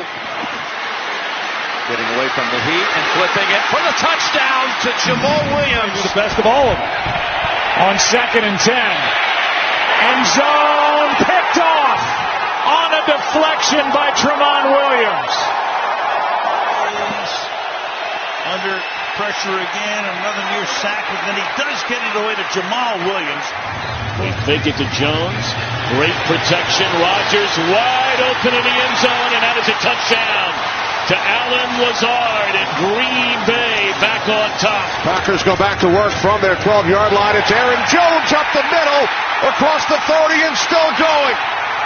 Into Redskins territory and finally dragged down by Monte Nicholson. Third down, 4-man rush. He's got time again. He's got Kumerow wide open, and then he makes a move. Jake Kumerow down to the 25, still going. Kumerow all the way down inside the 15. Here's the play action boot. Time to crank it up downfield and intercepted. Kevin King weaving his way back on the return.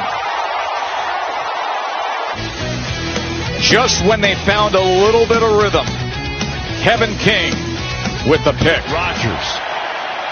Pressure going deep down the middle. It's caught for the touchdown. Pass wide open. Adams makes the catch. Makes the move. Sprinting for the end zone.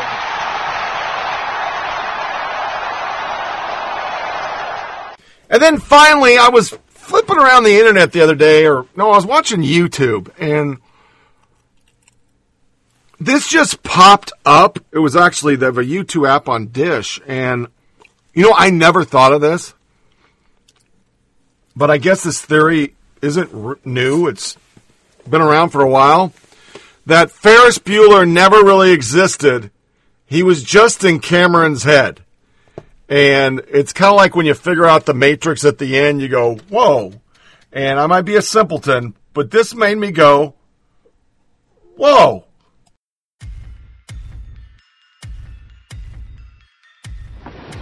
Let's surrender. Never.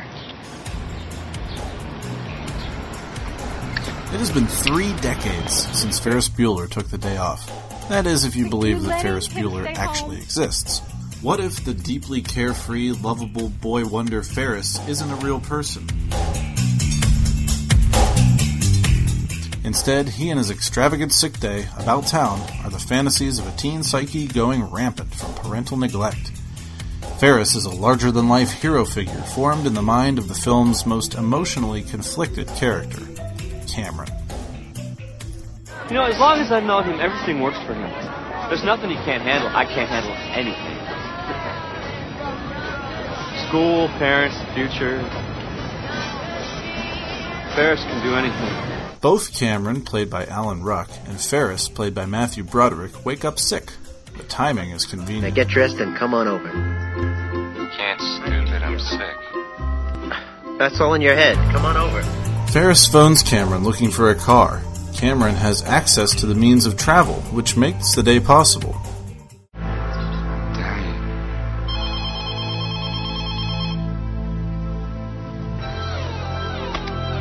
You're not dying, you just can't think of anything good to do. How did Ferris know what he said? $20 says he's Minutes later, Ferris knows Cameron is sitting in his car, debating whether or not to come over. Shit. Granted, maybe he just really knows his friend's mannerisms. Or maybe he's not real. Maybe the two are so successful during their fake phone call to Principal Rooney because they're parts of the same brain. Ferris convinces Cameron to take his father's $250,000 Ferrari. Cameron rides in the back of the car during the whole voyage like a passenger, relinquishing control. A closer look reveals the car's license plate is nervous. Ferris is Cameron's way of momentarily letting go of his deep emotional pain and worry. Once Ferris is behind the wheel of the situation, he's in control. Things get fun. Cameron's sickness suddenly vanishes. I feel pretty good. Yeah? I feel real good. But as Cameron later admits, he's still in control. I made you take the car this morning. could have stopped you. Even Ferris's trademark way of talking to the camera makes us feel like he's our imaginary friend, guiding us with irresistible life lessons. These segments remind us of a voice in our head or a face in the mirror. What do you do if you're a confused and emotionally troubled teen fantasizing about a more thrilling life? You steal a fancy sports car, pick up the beautiful girl from school, go to the city, visit Wrigley, eat at a fine restaurant, deceive the authorities, crash a parade, sing for a crowd, and do all the wild and bold things that Cameron as Cameron is afraid of doing. You see and do a time-defying number of things in the span of a school day, cramming at least 3 days' worth of activity into an afternoon. You realize if we played by the rules right now, we'd be in gym? Sloane says to Ferris near the end, You knew what you were doing when you woke up this morning, didn't you? Sure he did. He woke up and fantasized about a wonderful day. I recall Central Park in fall. I recall Central Park in fall.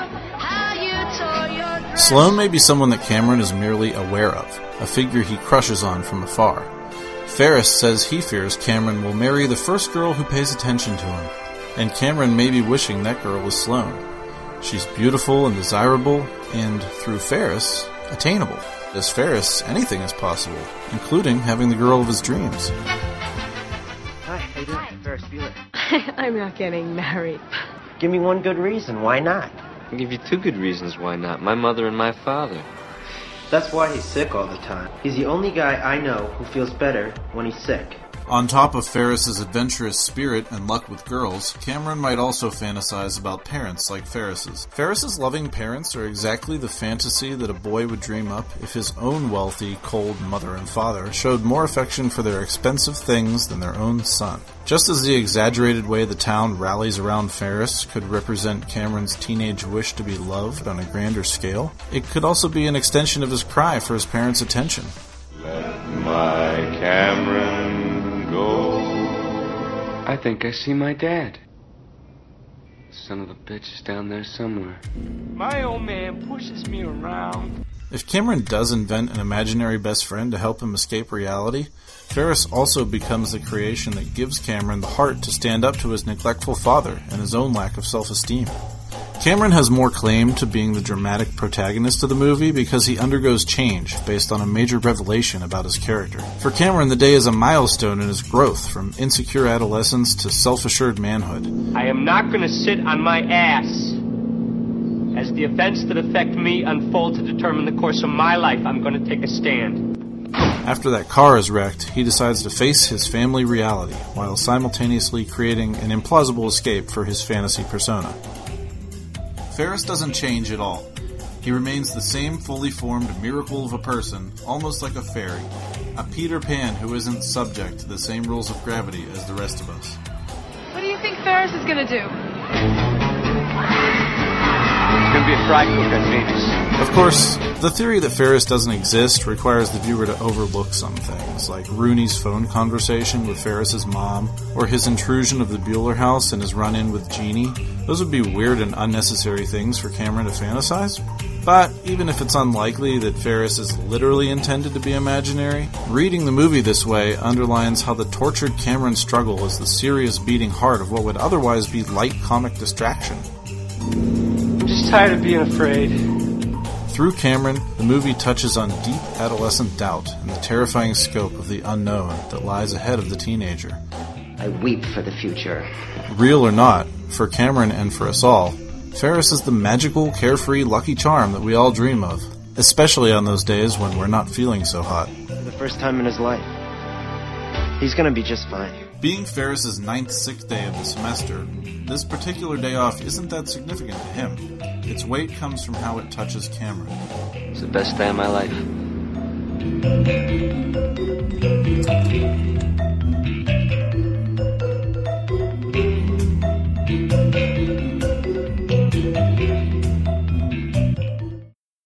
And before we go to our last soundbite of the day, this is America.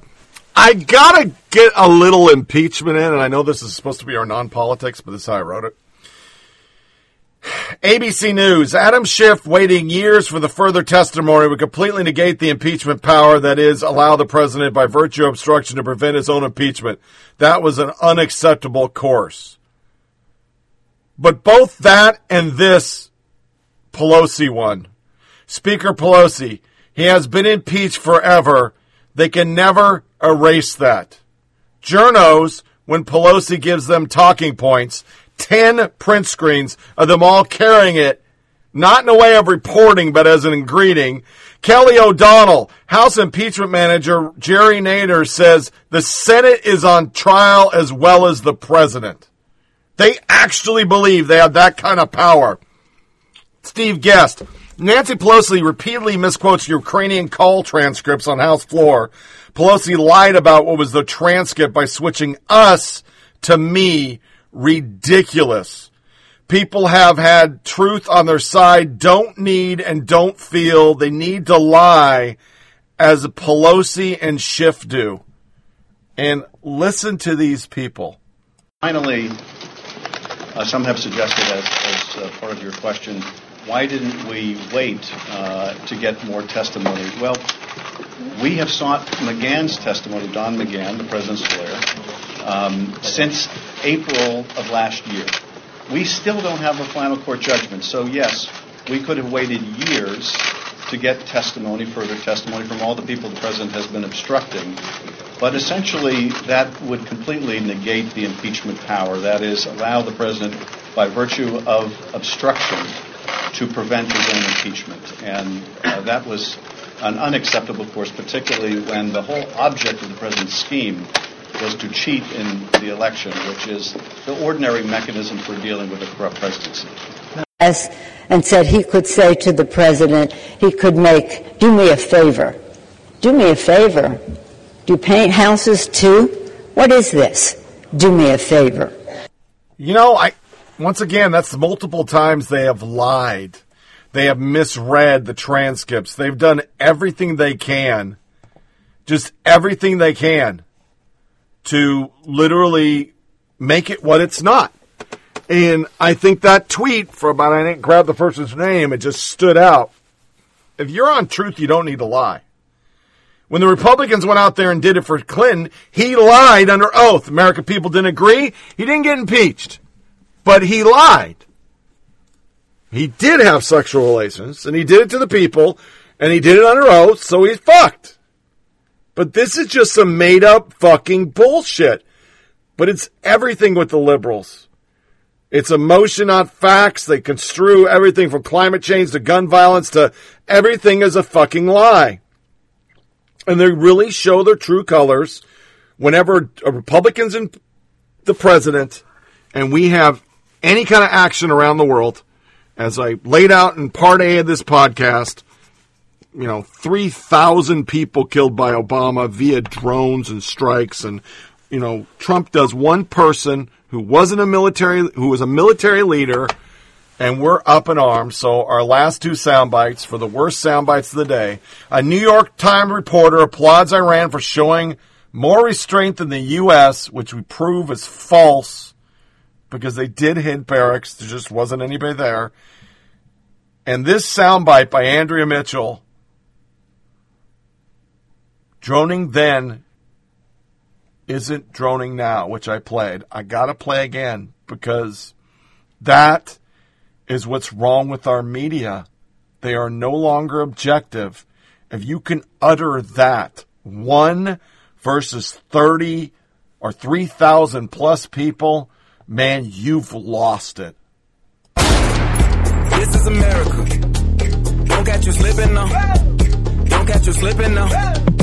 Look what I'm whipping now. This is America. Don't catch you slipping now. Don't catch you slipping now. It's time for the last soundbite. Like the media say when they are pushing fake liberal agenda stories. This is America in 2019. Guns in my area. I got the strap. The perception of America right now, I would say in the Middle East, is that we act outside the law. I hear this all the time from Iraqis, from Syrians who do not see a legal process behind what we are doing, specifically because of the failure of the Iraq War and the tainted intelligence that led to that point. One of the takeaways of the past week is that we actually saw, in my opinion, Iran act with perhaps more restraint than our own government. The rocket attacks the missiles that landed on the bases where there were American troops, the not kill anyone. That seems like a wise decision that they made. Thankfully, our own government has now backed off as well. That joining me now to sort it all out is Jeff Mason, White House correspondent for Reuters. Jeff, as you well know, it was the administration who raised the subject of imminence. That's the standard that they put out there, Pompeo and, of course, the president himself that expanded on it. If you can talk about it on Fox to Laura Ingraham and talk about it in Toledo, how can Mike Pence then say, well, we can't talk about what the justification is?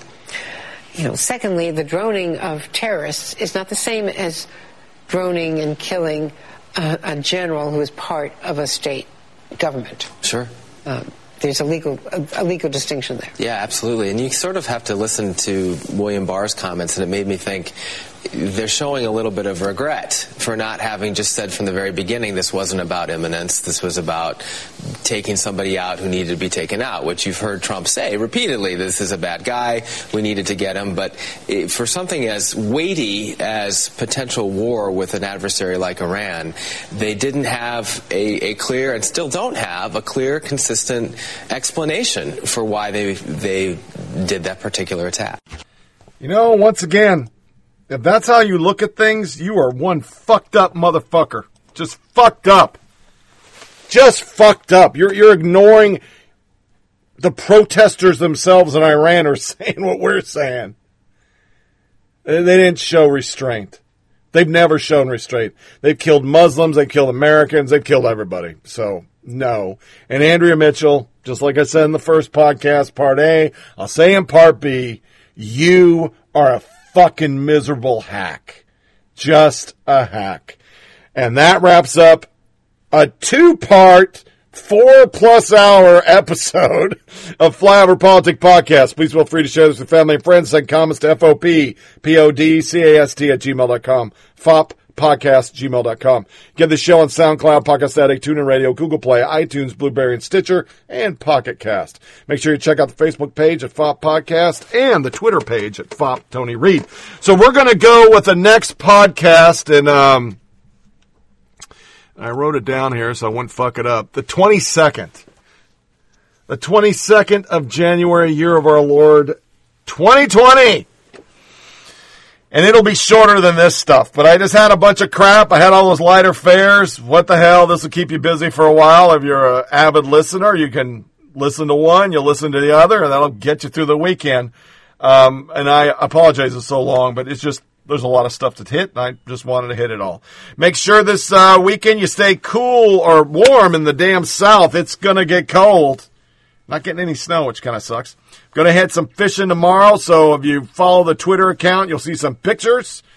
As always, disconnect from all your devices. Do not give the yeah-yeahs. Be, as they say, present. That's the new phrase for this. Be present. So be present for your loved ones, and please tune back in next Wednesday for another show. Until then, I thank you all for listening, and take care. Thank you for listening to Flyover Politic Podcast. Please check out our Facebook page at FOP Podcast and Twitter account at FOP Tony Reed. Remember, it's a short ride. Make every day count. I'm the sun and the air. All the shyness that is criminally vulgar.